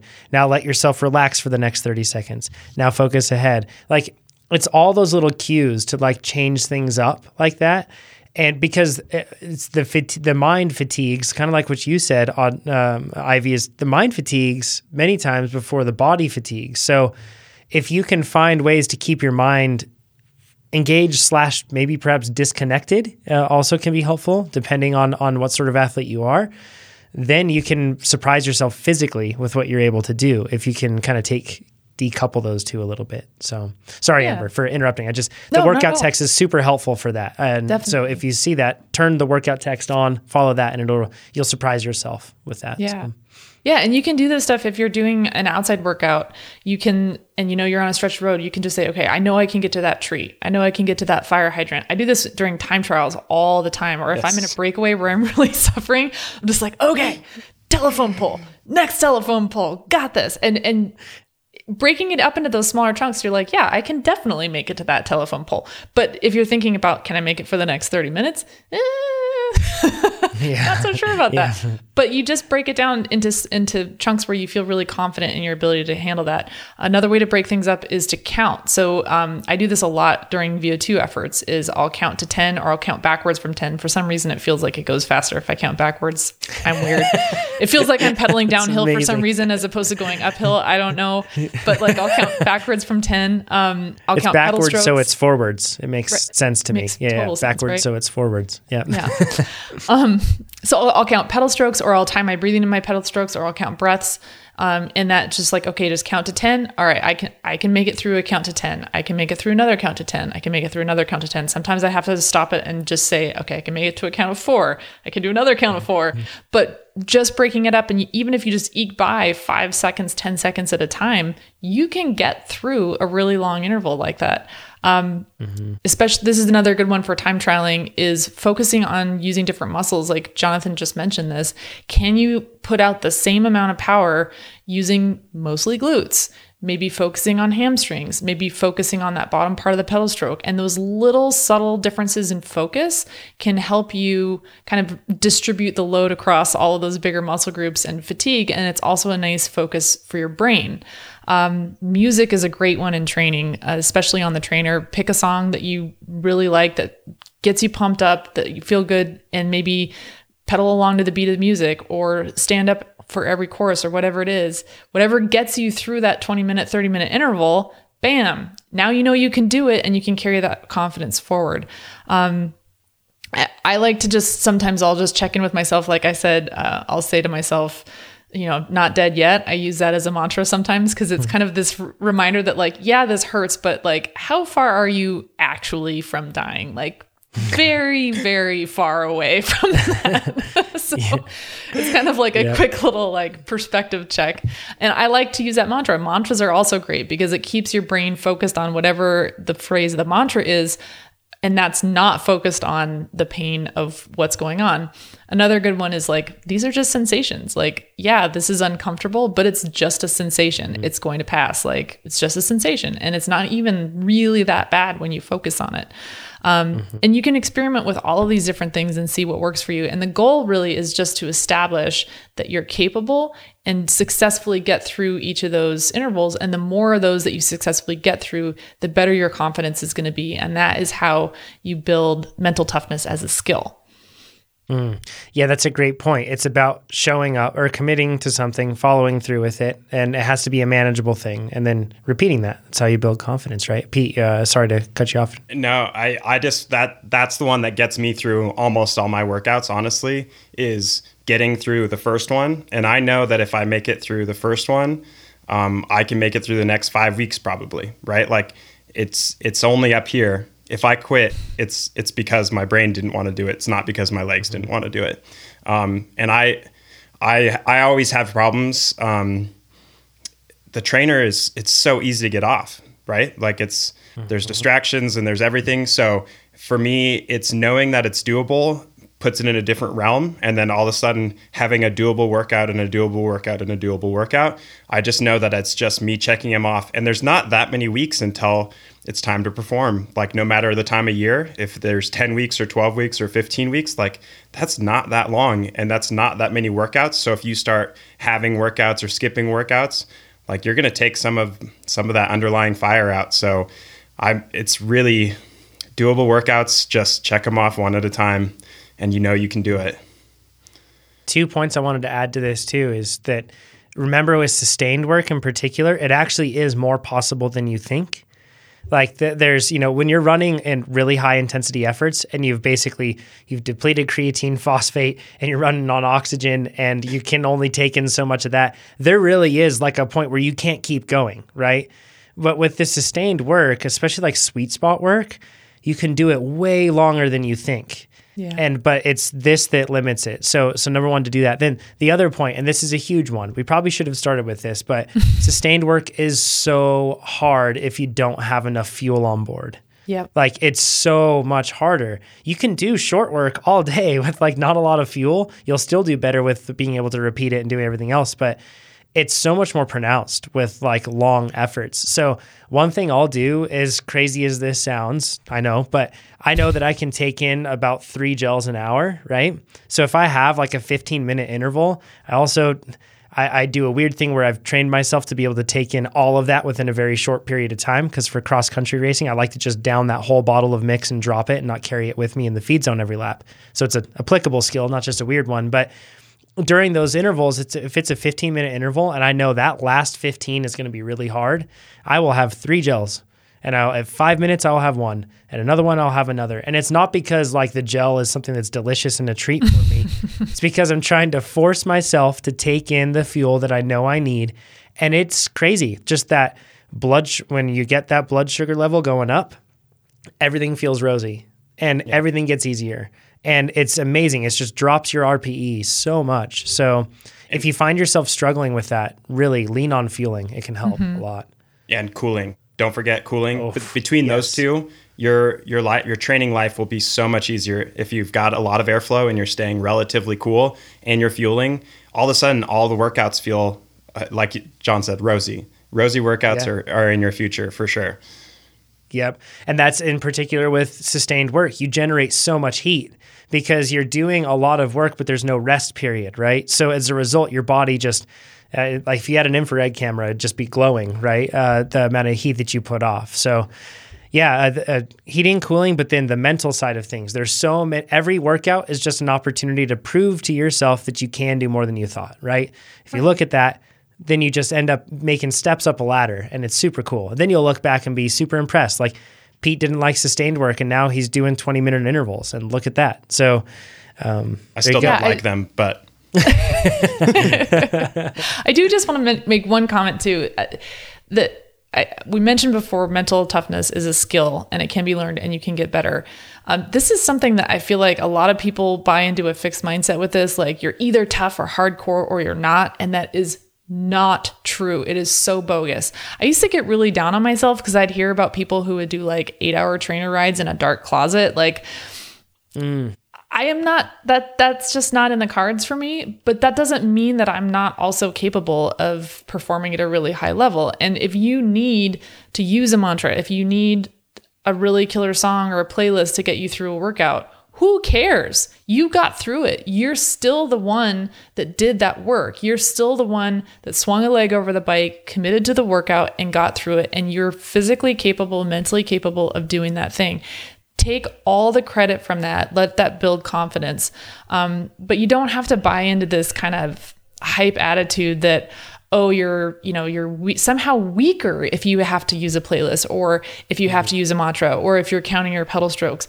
This is hard for everybody. And at the end of the day, if you find a way to get through it, kudos to you, man. And you're just going to get better. So yeah, start where you are. Just meet yourself where you are. Commit to training this as a skill and getting better with it. And you absolutely will. I swear this is the last thing for me. You just hit on such a big trigger point for me. Just because something hurts doesn't mean that it's making you faster. And I see athletes misunderstand that so much. They equate pain with progress. It's not at all. There's nothing related to that. So you making your training more miserable, like, yeah, I did it with no fan. What is the point? You're only hurting yourself more. Or like, I did this fasted.